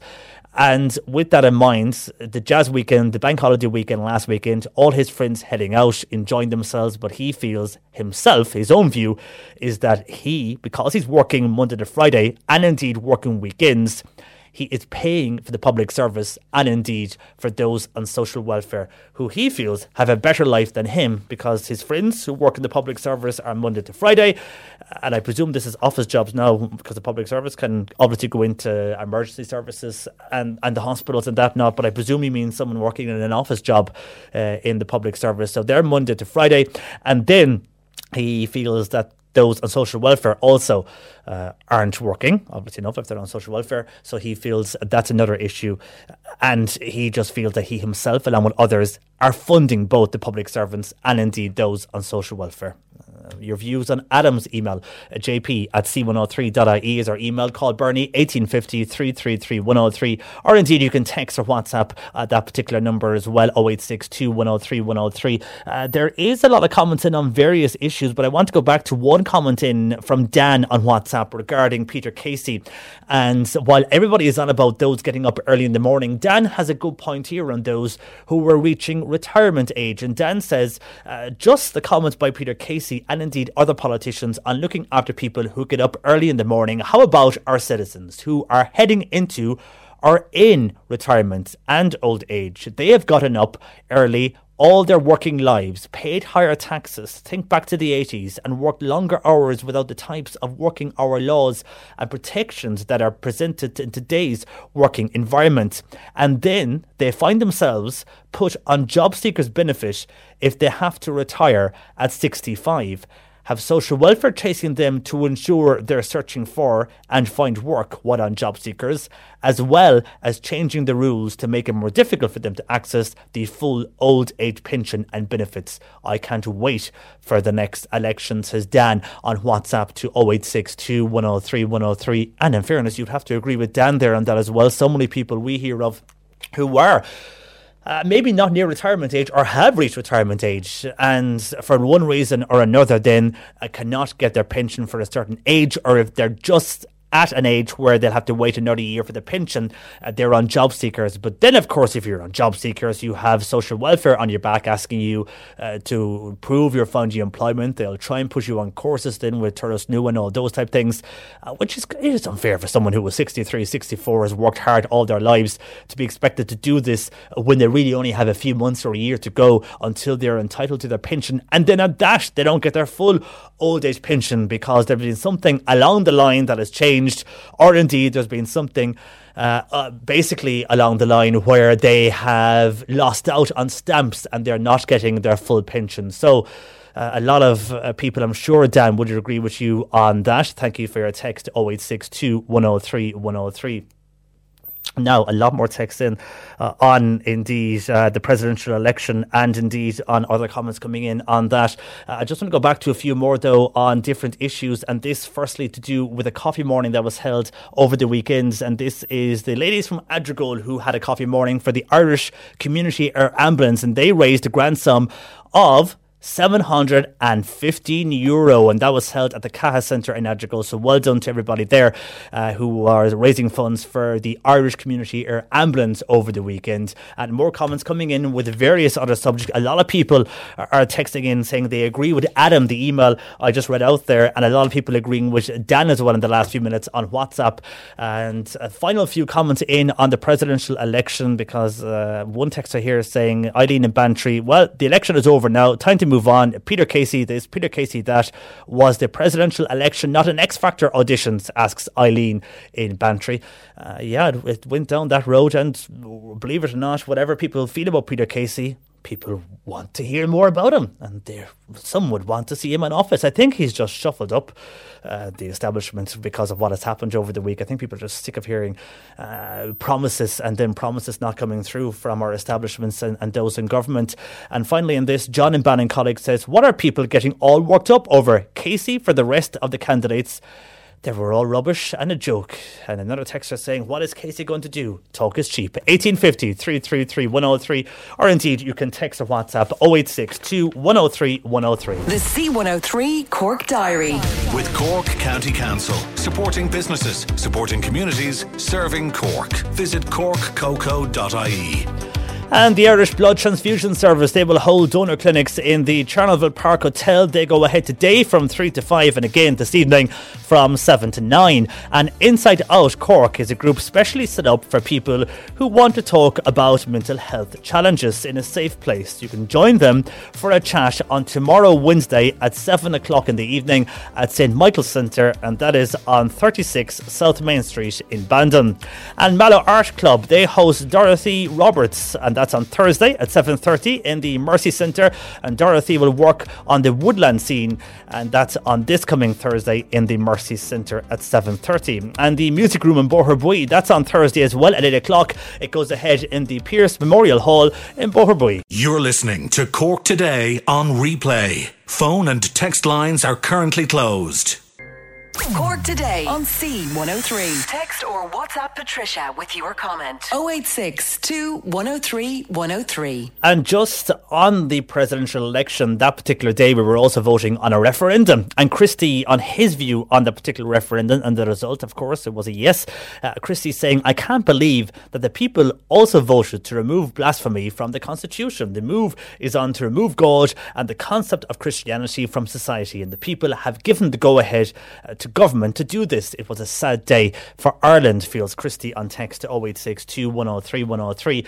And we were speaking earlier about the unit and the lack of housing for the protection unit, and that was with Marie Mulholland in regards to domestic violence. And it was something that was mentioned about a year ago, was due to happen in 2017, hasn't happened, was due to happen this year. They're saying now early 2019. Anyhow, it just opened up the discussion as well on the lack of housing. And Tom saying, when discussing the lack of housing, he's asking Cork County Council how many vacant council houses they have at the minute, and why they have a vacant 1 4-bed detached council house next to his home, and it's vacant for the last 12 months. It's now starting to look like an abandoned house. Any conversation I've had with the council about the condition of this house, Tom said, is falling on deaf ears. So no wonder we have idle houses and problems with housing if there is houses which would have been in good condition but are now deteriorating because it's been left idle for over a year. Thanks for your text on that, Tom, to 0862 103 103. And on the issue of shopping and going into supermarkets and getting parking and all of that, and a lot of topics and the conversation on that particular issue, especially in the city areas because of the PANA ban that is in for the last number of weeks, and some traders not happy with that particular ban, some are. Well, Dan says, JP, I was in Merchants Quay yesterday, and he said half the shops were closed there. Now, that could be because it was a bank holiday. I know some shops open and some don't, but Delaney House felt that half the shops were closed there. He says some other shops were empty. Not surprised, as they now in the car park, and this is in most car parks in the city, charge €3 per hour to park, says Dan. And yeah, pricing has gone up in a lot of the city car parks. These would be the more private car parks in the city. They're gone nearer to the 3 hour mark. And you know, yeah, there's still an issue with shops. Obviously, Bank Holiday Monday, a lot of shops will be closed. Not everything will be open, but there is still a lot of empty units across the city centre. If you walk around, you will see empty units. In fairness, there's less of them in the last year or so, but still there is empty units. Dan, thank you for that. And a warning for parking. Yeah, parking has increased in a lot of areas. And just like Adam's earlier email there to do with everything going up, it has. Things are increasing. And something I will touch on tomorrow, because I've got a lot of calls in there about various issues we're not going to get to today, but people who were out jazzing over the weekend and people that weren't drinking excessively, might have had 1 or 2 drinks, noticed they were paying over €6 for a pint. And one woman has let me know that she paid $9.50 for a gin and tonic, touching on €10 after midnight. So there is a high costs is one way to put it, but there is an increase in costs in our city and indeed in parts of the county. Mainly though, the city, I don't know, was it because the jazz weekend was on? People basically had their prices and increased them. Not too sure. Was that the reason the jazz was on? They increased the prices? Or are we in a situation whereby Cork is getting like Dublin? And when you look at the rental market, the prices have gone way up.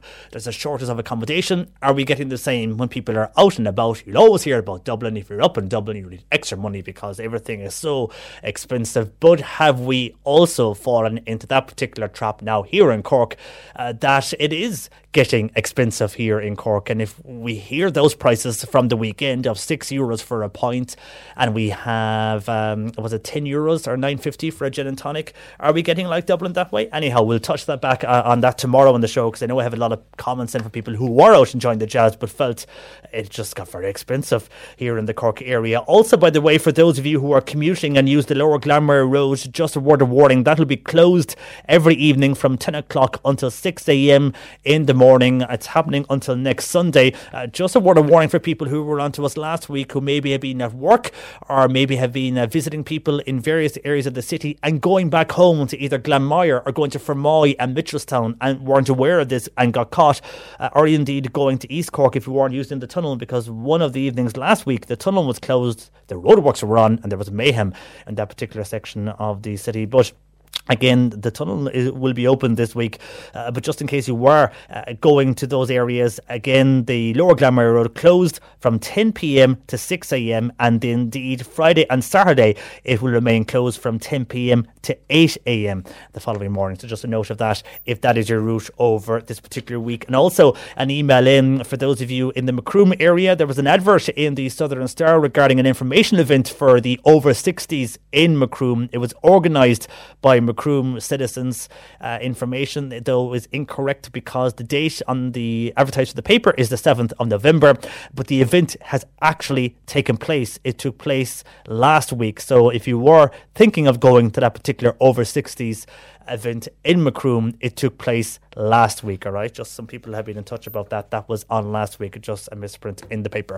1850 333 103, lines open. You can text or WhatsApp 0862 103 103. And Dennis has been on. He got a letter in the post last Friday, and the letter claimed they were from the International Lottery, saying he won €815,000. Now, it came from Madrid, so it's obviously one of, as we used to call them, the Spanish lottery ones.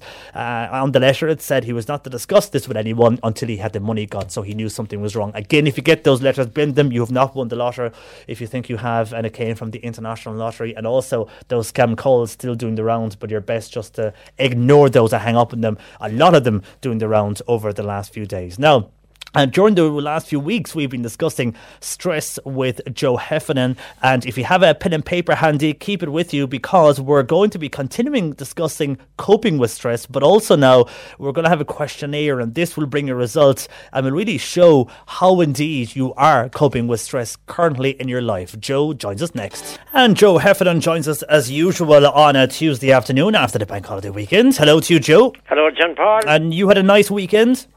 Not too bad at all, no, yeah. Got in a bit of a good old walk and things like that. Nothing exciting, I'm afraid, but maybe restful. Well, restful is good on the topic we're going to discuss today and continue to discuss, Joe. And we've got a lot of people who've enjoyed this topic over the last few weeks and have engaged with us on this. And stress, it just goes to show when people are engaging on a topic that stress forms a big part of the daily life, doesn't it, these days, Joe? And just listening to the comments we got this morning, obviously we were on about the presidential election, and we were speaking about the vote Peter Casey got and why people voted for him and all of that, and just people feeling that some parts of society are out of touch and the reason why they voted. And one of those was, one guy put it very well there on an email to me, he just finds that he is struggling to pay bills, struggling to pay the mortgage, and he has to work 2 jobs to do this. And working 2 jobs, Joe, as you will know, will bring extra stress. So it is a big factor in today's life. Yeah, and I mean, on top of the 2 jobs, there's quite a bit, there's a lot of stress attached to debt. And as we know, a lot of very good, very honest, very solid people got into a spot of bother, or serious bother even, during the boom time. Maybe overextended because everything was it was good and it was going to get better, and then it got awfully worse. And a lot of people were left with a lot of debt that they never expected to have, and are still trying to deal with that now. So, that would be a big stressor that comes up quite a lot with people who would be talking about stress in their lives. Yeah, and then outside of the money side of things, it's how you deal with that. And I mean, if you still are able to pay the bills and you are working a lot, or there's something else in your life causing you stress, because it could not just to do with your daily life, it could be health issues, it could be anything, Joe, will bring stress on, really, as we've discussed over the last few weeks. But it's how people decide to cope with that, and that's what we're going to discuss today.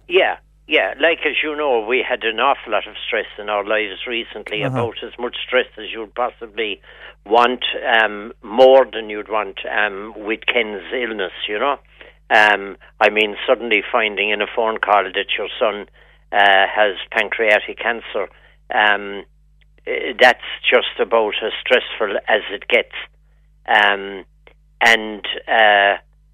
I suppose in my own case in that, and Mary, I suppose, trying to keep things as normal as possible, do the working day, try to include in maybe a visit to the cinema,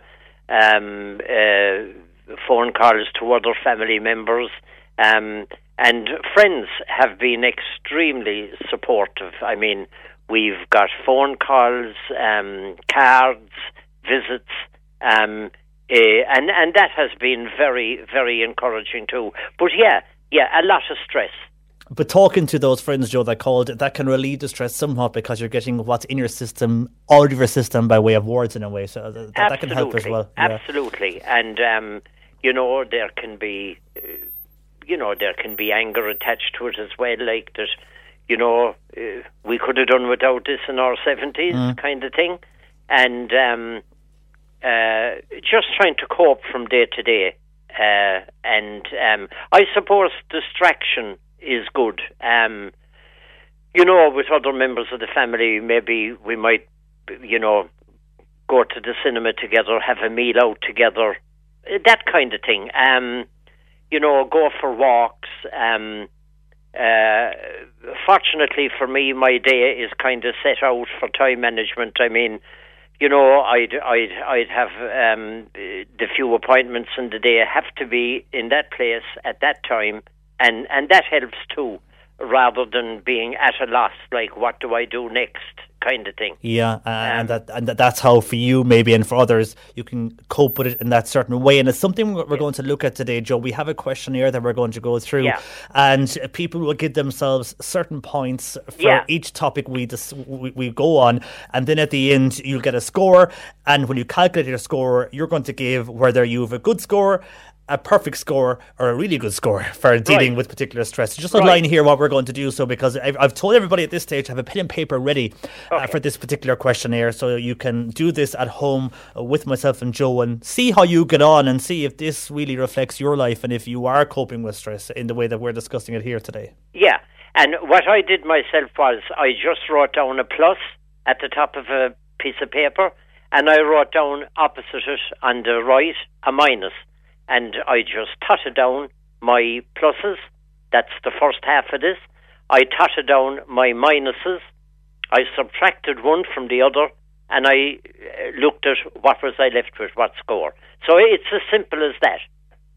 Okay, so we'll start with the first one, Joe. So we'll start with the positives, I suppose. The positives, a good way to start. We'll start with the positives on how you would cope with stress. Okay. And the first one here you're talking about is basically, and you mentioned it there yourself when you spoke about your son Ken, is having support around you and a supportive family. And that's a big thing in life, I suppose, for everybody. So you give yourself 10 points. This is going to sound a wee bit like the Eurovision now. Deuce a punt or whatever they say. Give yourself 10 points anyway if you have a supportive family. So that's 10.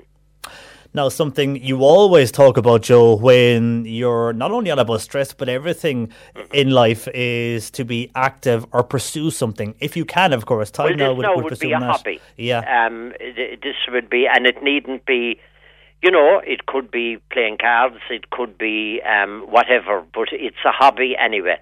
So give yourself 10 points if you actively pursue a hobby.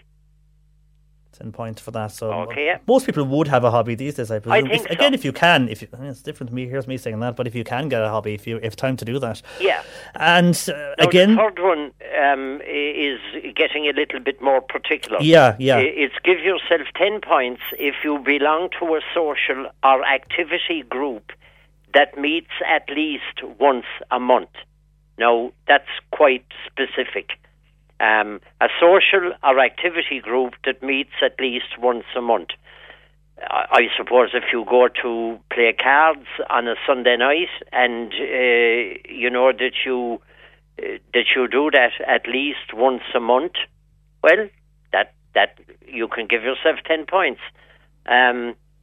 Right, a social or activity group that meets at least once a month. Would that include maybe meeting up with friends for a meal or something on a Friday evening once a month or something like that? I suppose it would indeed, because it says a social or activity group. Now, I'd say it is aimed at a more kind of specific thing. We'll say if a person goes to a yoga class now once a week, I'd say it's more geared at that. And I'd say if we're in doubt about any one of them, kind of don't give yourself the 10. I'd say be hard on yourself now for once on this one. Be I'm realistic. Usually saying be gentle with yourself, but we'll be a bit strict on this with ourselves.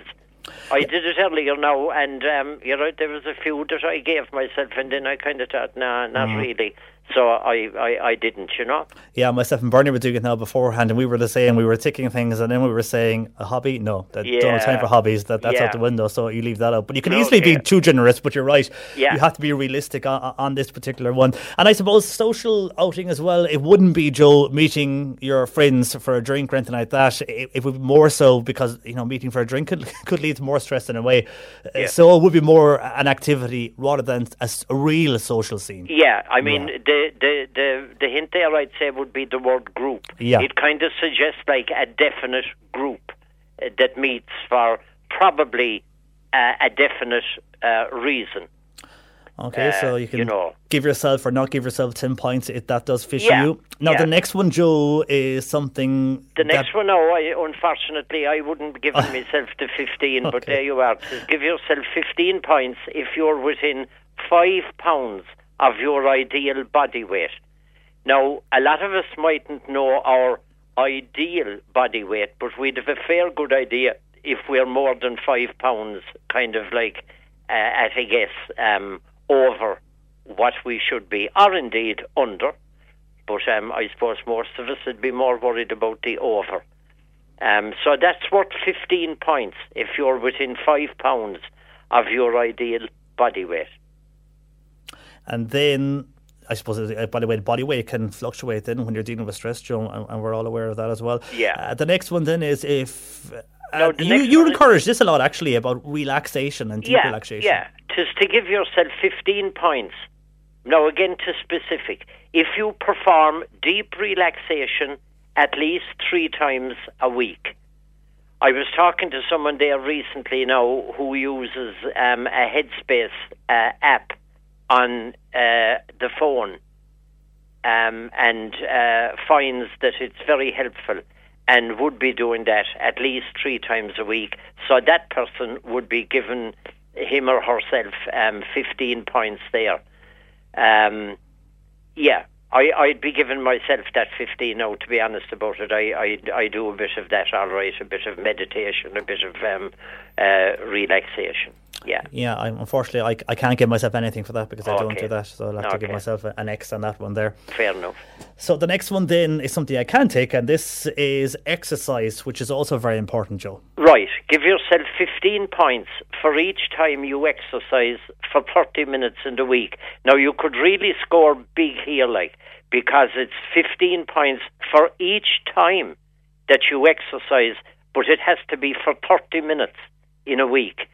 Now, unfortunately, my score on that wouldn't be great at all. I do go for walks and that, but the 30 minutes would catch me out, I think. I might give myself a bit for it, but I wouldn't be, I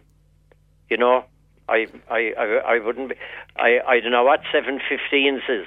7 5s, 35, 7 1s, 7. That'd be 100 and odd points if you did it the 7 days of the week. Well, I wouldn't be within a donkey's roll of that anyway. But if you did it for 3 times in the week, you did 30 minutes for 3 times. Some people would do that in a gym. You could give yourselves the 15 for those 3 times. Indeed. So you'd be scoring 45. Yeah, that's good. Indeed, that's a big scoring one. Okay. Now the next one is a handy one. Most of us would be giving ourselves. Give yourself 5 points, just 5, for each nutritional balance meal you eat in the day. Now, I'd be clocking up 15 there, and I'd be pleased at that. I suppose most of us would be collecting 15 there. Yeah. And the next one then is... again, I'd be giving myself a few points there. Give yourself 10 points for each time that you do something enjoyable just for yourself in the course of the average week. Now, maybe I'm being a bit generous with myself there, but I mean, if I had a favourite programme on the telly that I would follow, I'd consider that something enjoyable that I do just for myself in the course of the average week. So it is 10 points for each time that you do something enjoyable just for yourself in the course of the average week. Now, that could cross over into the walk. A person who has maybe a dog, who would take the dog for a stroll or a walk, something that you enjoy. And for each time that you do that in the week, you can give yourself 10 points. So that could be a good scoring one for a lot of people as well, John Paul. Would you think so? Yeah, I would indeed, yeah. And I mean, most people would either the walk you mentioned there or watching their favourite drama or soap or something like that. Yeah. Now, the next one then, we've only two more. The second last one, in other words, give yourself 10 points if you have a place in your home where you can relax or be by yourself. If you've some place that you like to just sit down, have a think, maybe even have a lie down, some place where you can kind of get away for a little while. One wouldn't recommend it in a big way. Someone spending an awful lot of time in one's own bedroom or something like that, well, I mean, that wouldn't be a plus, that would be a minus. Yeah. But if you have a place in your home where you can relax or be by yourself, take a break from the world, And without someone disturbing you, that you're on your own for a few minutes. Yeah, it would kind of fit in, I suppose, with a bit of deep relaxation above, now, the last one then on the pluses is give yourself 10 points if you practice time management in your daily life. Now, those of us who are working, I mean, I suppose you'd automatically give yourself the 10 there. I mean, you started at whatever time this morning, but you were on air at 10 o'clock and you knew that it was 10 o'clock and it wasn't 5 past. And I'd be that way too. There'd be someone coming at X time and I'm there at X time. So I suppose it's kind of a bit imposed in a way, but still it's time management. I mean, we can't be halfway up a mountain when we should be at work. That's true. And if you don't make it on time, well, then you're going to be late. And depending on your job, that could have massive consequences for you, depending on where you are. I mean, in your job there now, there wouldn't be much point in you bowling in at 10 past 10. No, not at all. It wouldn't fit. It wouldn't fit at all, no. Even though some people do think we rock on at 10 and just it's all there for us, but no, unfortunately, we have an earlier start than that. Yeah. So now, speaking of time management, we have only about 3 or 4 minutes left, Joe. Okay. So we'll go to the negatives now this time. Now, we'll add up all those. Add up all those first. Now, when I added mine up, I got 110. But we'll see how we go now. See how you go, and we'll take off the negatives then, yeah. And there's only 4 of them. Okay. Subtract 10 points for each packet of cigarettes you smoke in the course of a day. Now, I don't know, when I was at them up to 1985, I would be subtracting 20 there because I used to smoke 40 a day. Now I don't smoke any, thank God, with many, many, many years. Okay, 10 points for each packet of cigarettes you smoke in the course of a day. If you smoke 20 in a day, that's subtract 10. Right, the next negative, there's only 4 of them. Subtract 5 points for each evening during the course of an average week that you take any form of chemical substance, including alcohol, to help you sleep. So, for example, if you take a sleeping pill each night in the course of an average week, and if you did it every night, well, that would be 7 5s, 35 on the minus side. Okay? And the second last negative one, subtract 10 points for each day during the course of an average week that you take any form of medication or chemical substance, including alcohol, to calm yourself down. So if you were on medication to calm down, or if you were taking an alcoholic drink to calm down, that's 10 points for each day that you do that. So that could turn out to be a big minus, or it might be a small minus, or it mightn't be there at all. And the last one is subtract 5 points for each evening during the course of an average week that you bring work home. That's work that was meant to be done at your place of employment. So if you're bringing work home, say 5 nights a week, that would be 25 onto the minus list. So we add up our minuses now. I got 45, so I was subtracting 45 from 110, which thankfully gave me, if my maths is right, 65. Yeah, and what I did well for me, Joe, in the positives was the one for exercising, and you add up every time you exercise for the 30 minutes. And I go to a gym every week, and I go for 30 minutes 3 times. So that's Monday, Tuesday, and Friday. So that's where I got my bigger ones, yeah. But I didn't do so well then on other ones there. So 85 overall. The biggest downfall for me, Joe, was bringing work home every evening. All right. Which in this game just follows you around anyhow. So that's where I fell down. But 85 was my one. But overall, on those particular results, Joe, did you finish up with a total of 85? A total of 85, yeah. That's brilliant. Yeah. No, that's very good. I mean, just to say it to people there, the perfect score, I doubt that any of us got that, but 115, a good score, 50 to 60, and an excellent score was 65 or more. And I presume, obviously, if you have a perfect score or more than 65, you were some way anyhow coping with stress. If you're below the average there, maybe just need the way you look or the way you do things, you need to look at that, Joe, and just go about your day differently. If you were 50 or below, you'd want to have a think about those questions, and maybe the ones that you couldn't tick or that you ticked in the negative, to maybe say, okay, can I make changes there? And one there, it might fall into this. It probably does fall into what we mentioned in the positives. John and Macroom says, when I feel down, I put on a bit of comedy on a video, or I look at it from YouTube, and that does cheer me up. And that's something you could include in the positives there, Joe, if you can't get to do one of the ones we mentioned. Comedy is good as well, or watching something funny. Something enjoyable just for yourself in the course of an average week. So if you did that twice, it's 20, 3 times it's 30. I often mention, I remember one evening I was in shock and bed or farm altogether. I went down to Killarney. I went in to see that film, The Hangover. Oh, yeah. I laughed enough, and I came home in miles better form. So it does prove a laugh will get you in better form overall, and you hear that. Tim in Bandon, who was doing the survey with us, got a 105. That's a very good result, isn't it? Wow. That's really, really good. Good man, Tim. You're really coping with your stress. And also, Mary did this along with us. She's got 95. So well done to you, Mary. So a lot of people coping with stress the right way. And coping extremely well, indeed, Joe. Well, thank you for that, Joe. A lot of interesting narratives there, and indeed interesting ways to be looking at how to deal with stress. And even if you're not dealing with stress and you haven't got that particular score on the various points we mentioned there, Joe, they will give you ideas on how to cope with stress and how to change your life around. Absolutely. One of my things now for coping with stress would be have a glass of water to hand when I'm doing this.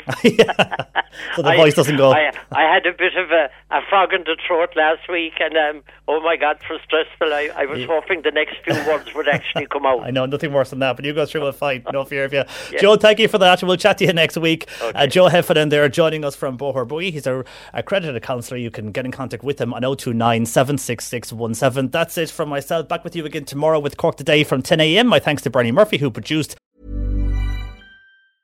Witness history at Roland Garros, where old rivalries meet new talent on the clay battleground. Tennis Channel Plus is your place to watch. Stream every court from your phone or smart TV live in HD. Experience 3 weeks of unparalleled access as the world's top players in tennis face off to see if the veterans maintain their dominance or if a fresh face rises to challenge them. Daily live coverage of the French Open begins Monday, May 20th. Stream it now with Tennis Channel Plus to be there when it happens. When it comes to your finances, you think you've done it all. You've saved, you've researched, and you've invested all that you can. Now it's time to take those investments to the next level by using the brand behind every great investor, Yahoo Finance. As America's #1 finance destination, Yahoo Finance has everything you need, whether you're a seasoned trader or just dipping your toes into the market. Join the millions of investors who trust Yahoo Finance to guide them on their financial journey. For comprehensive financial news and analysis, visit yahoofinance.com. The #1 financial destination, yahoofinance.com.